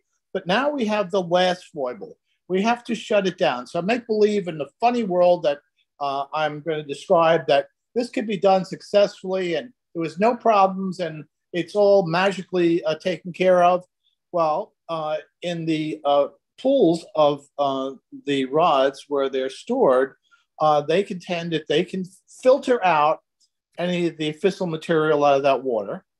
And maybe they can, but I doubt it. But what they can't do is deal with the fissile material called tritium, because that water is tritiated. And there is no way to deal with that other than let it sit for, some say 25 years, I say more like 100 years. But they come up with a magical solution in Indian Point. They're going to fix that problem. The last problem they have with shutting down nuclear power, they're going to dump that water into the Hudson River. And it's no longer a problem because it's the solution to pollution is dilution. Amazing. They fixed it. Well, the fix is really not satisfactory nor logical, nor the way that the world should be run. And then we jump to the new, as we're talking about mini nukes. that happen to use a very highly enriched form of uranium fissile material. So far, most of that has only been available from a little place that we all hear about a lot, Russia. But they came up with the solution. Normally you have to take centrifuges and use, highly costly mechanical means for getting this uranium into a form that is usable for these mini nukes, and they fixed it. The fix is they came up with an idea, which they think they've proven, that they can use lasers to come up with this highly enriched fuel for these new reactors and not have to rely on Russia to get this. Get this.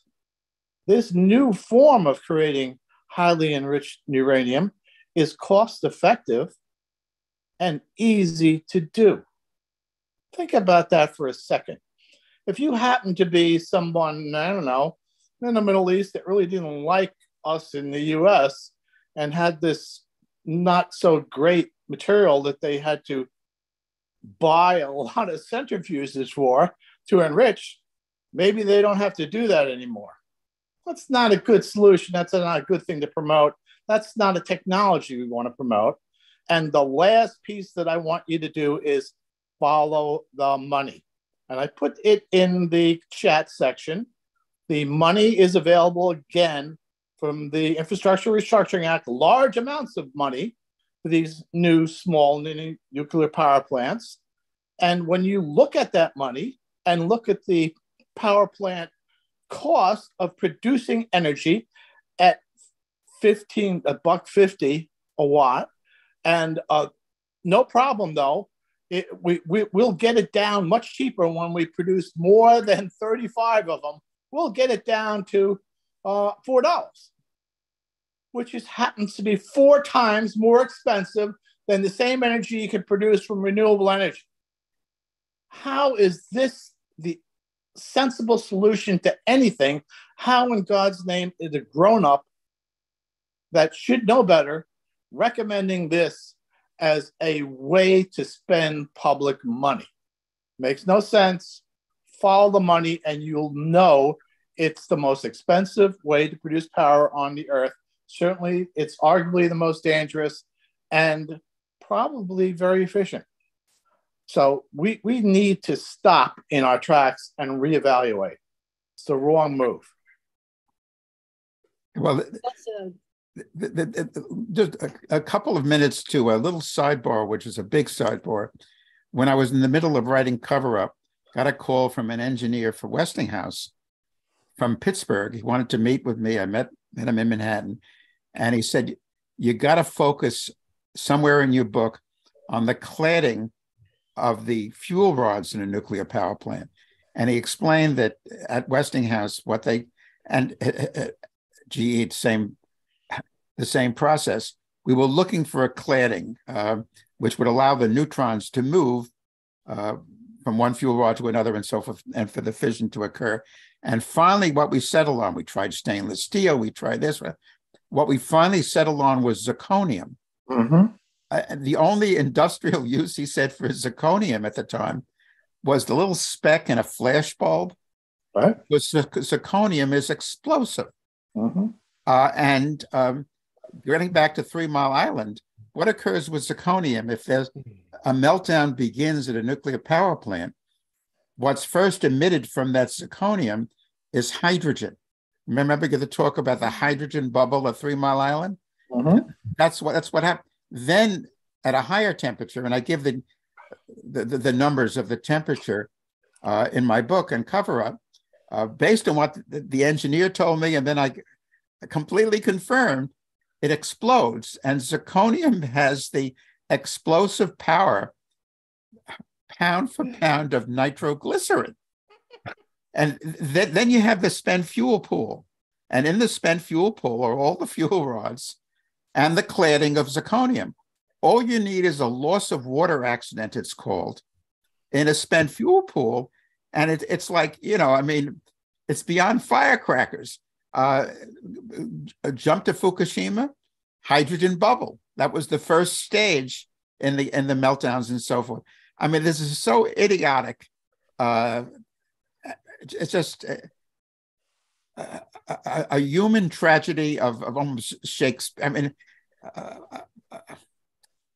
Shakespearean quality of stupidity of people, even though in this situation, we knew, said the engineer, we knew this enormous danger, but it's called zircaloy. It's the alloy of zirconium.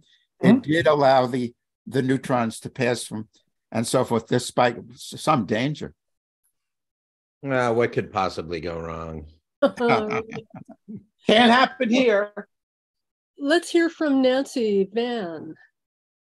Hi, I live about 2.8 miles from the Indian Point nuclear plant and have been really following what's happening with the efforts to dump tritiated water into the Hudson River.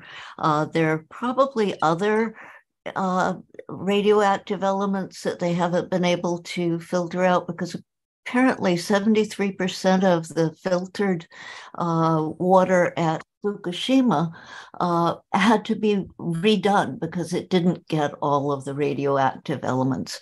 But tritiated water, one of the things about it is that it goes everywhere. It gets you from inside your body. Any place you have a glass of water with some tritium in it, it goes into all of your cells. It can cross the barrier into your brain. And I put in the chat some links to 2 forums that we had about that, and also to a couple of petitions and some letter writing. Part one is from Food and Water Watch and one is from Riverkeeper, but the change.org chat now has over 400,000 signatures opposing dumping this water into the Hudson River. And if you can go and, sign it yourself and circulate it to all of your friends, our goal is 500,000 signatures.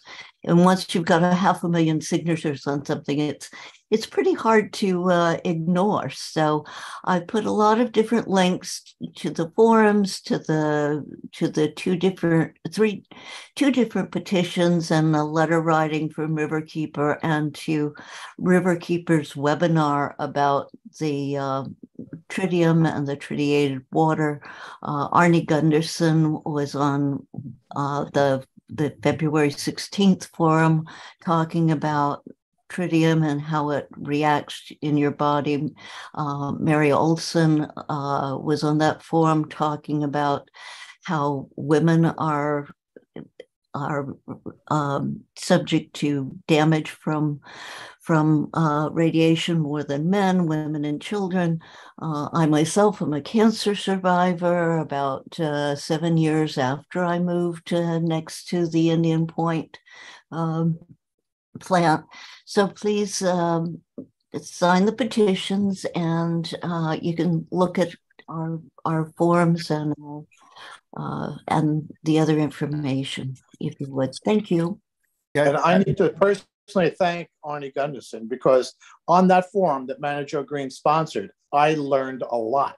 And this is information that we all need to fully comprehend and understand. There is no way to filter or deal with tritiated water. It has to be stored for 100 years. And on tritium, this is something I just did yesterday, and you guys could do it.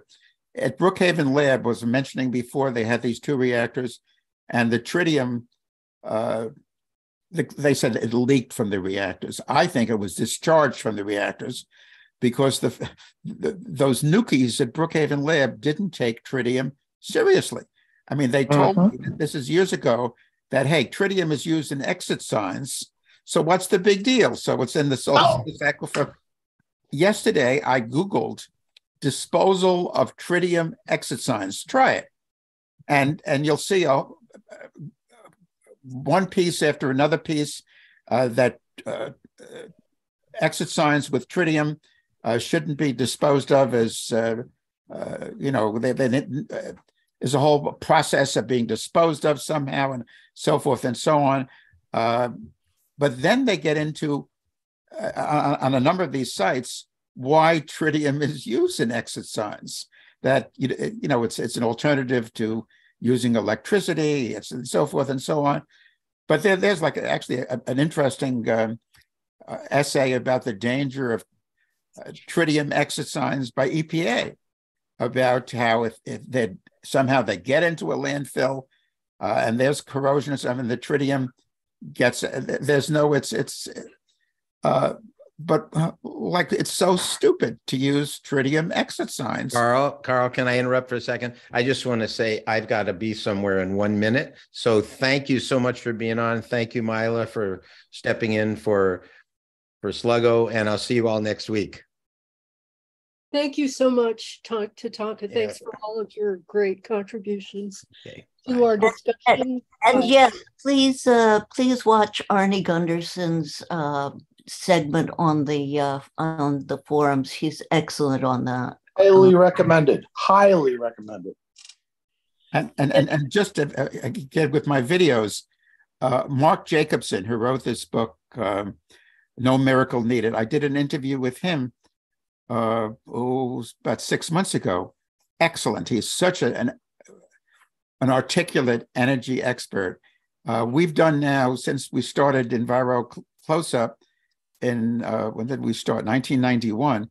I've done over 600 shows. And I'd say 30-40% of them are, maybe 30% are nuclear power. So there's shows with Helen Caldicott, there's on, and then many shows, also hundreds, on the alternatives, the safe, clean, green alternatives available today.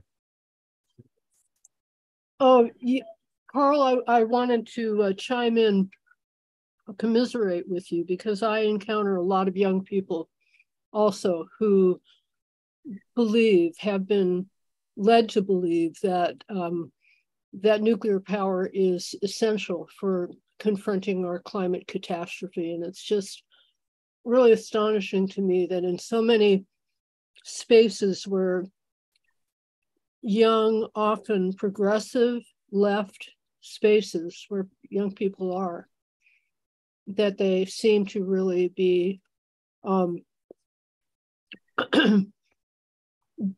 been brainwashed. Yeah.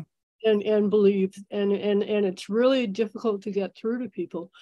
Now, Stephen Caruso, our engineer, left for a moment, and he's coming back, and I want to make sure that I'm going to actually make him the host now and ask him to unmute. I think we're going to be wrapping up soon, because we've managed to have a wonderful discussion that has lasted for quite a long time. Stephen, can you unmute now, Stephen? And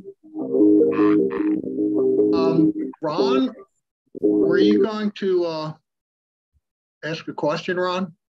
I just wanted to have a sympathy statement, which is, when I was 20 years old, I was sort of agnostic about nuclear energy. And I went to Brookhaven National Labs because I was there to see a scientist who made a business of recycling glass. And I went into his room into the Brookhaven lab, and it was surrounded by these big monoliths, all at different angles. And I finally got to him in the middle of the monolith. And I said, well, what is all this around us? Oh, that's lead. Why is that there? Well, this was the nuclear power plant at Brookhaven National Labs. And then I had a discussion with them of what that means and how that occurred and what uses were made to take care of that material. And it was chilling. Facts really make a difference. If you understand the facts, you understand what danger we are facing when we're using that technology. There you go. Now, Carl, I don't know if you followed Roger Allen Schuler and Don Watkins in Alabama. And Southern Power has ties to the Matrix Corporation and to Florida Power and Light. They tried to stop the activation of the Vogtle nuclear plant with a complaint to the NRC that these people were corrupt and weren't capable of operating the plant. And right now they're trying to get this guy, Don Watkins, locked up in prison. They ignored the complaint and went ahead with the boot up of the power plant, which already has had a couple incidents, one where an employee, I wonder if it was a whistleblower, was unfit for duty, so they terminated him. And then there was also, when they got up to 18% power, tried to switch over to generation or something, and the backup pumps failed, or fluid through the backup pump switch or something. But that's all at the NRC. I posted a link earlier. I could post it again. Very interesting story about how, you know, people are trying to stick their thumb in a dike, and the nuclear guys come along and just yank them away from the dam, kind of thing. Yeah, and cover up, I have pages of actual, I use Atomic Energy Commission documents, some of them so incriminating in terms of accident after accident. And now we've had the huge ones, Chernobyl and, well, 3 Mile Island was a huge one too. And Fukushima, I mean, every decade, not every, like those engineers told me at Brookhaven Lab, maybe every couple of 100 years, we'd have a minor accident. Essentially a gargantuan accident every decade somewhere around the world. It's just, and there's a little less than 500 nuclear power plants worldwide. And some of them, so old, that embrittlement they were never seen as operating for more than 40 years, nuclear power plants, particularly because of the embrittlement of metals. But the Nuclear Regulatory Commission has extended with the 60 years, 80 years, and they're talking about a century. I mean, just asking for disaster, and not just allowing nuclear power plants to be run for such extended periods of time, but uprating them at the same time. In other words, kicking them into producing more electricity, running hotter and harder. It's just suicidal. Nuclear power would be great, except for places like Texas. When they had a heat wave, the first thing they had to do was shut off the nuclear power plants because the cooling towers would not work. How is that a real great, efficient way of having power to our nation if the damn things don't work when we need them? And the costs. I mean, the amount of billions and billions of dollars wasted on this trash science, literal trash. I mean, you know, it's just unbelievable how much has been wasted and how much the quality of life in the society could have been improved over the decades between that and war and the tools that they make for war. It's just unbelievable how much has been wasted. But New York State is actually giving $5 billion to keep 4 nuclear power plants running beyond their term. And the reason? Oh, we have 600 nuclear workers that we like to keep working, and we really need this power. Well, we don't need this power upstate. And if you gave every one of those 600 workers $1 million, it would be cheaper than spending the $5 billion of taxpayer money. Yeah, it's actually in New York State, $7.6 billion going into allowing 4 nuclear power plants, old, uneconomical nuclear. I mean, Andrew Cuomo, under pressure, went for the shutdown of the Indian Point plants, but these upstate nuclear power plants allowed to, with a huge bailout, which everybody in the state, every person in every business is having to pay for. Just absolutely unbelievable, you know. But they got a good idea to use one of them to produce hydrogen.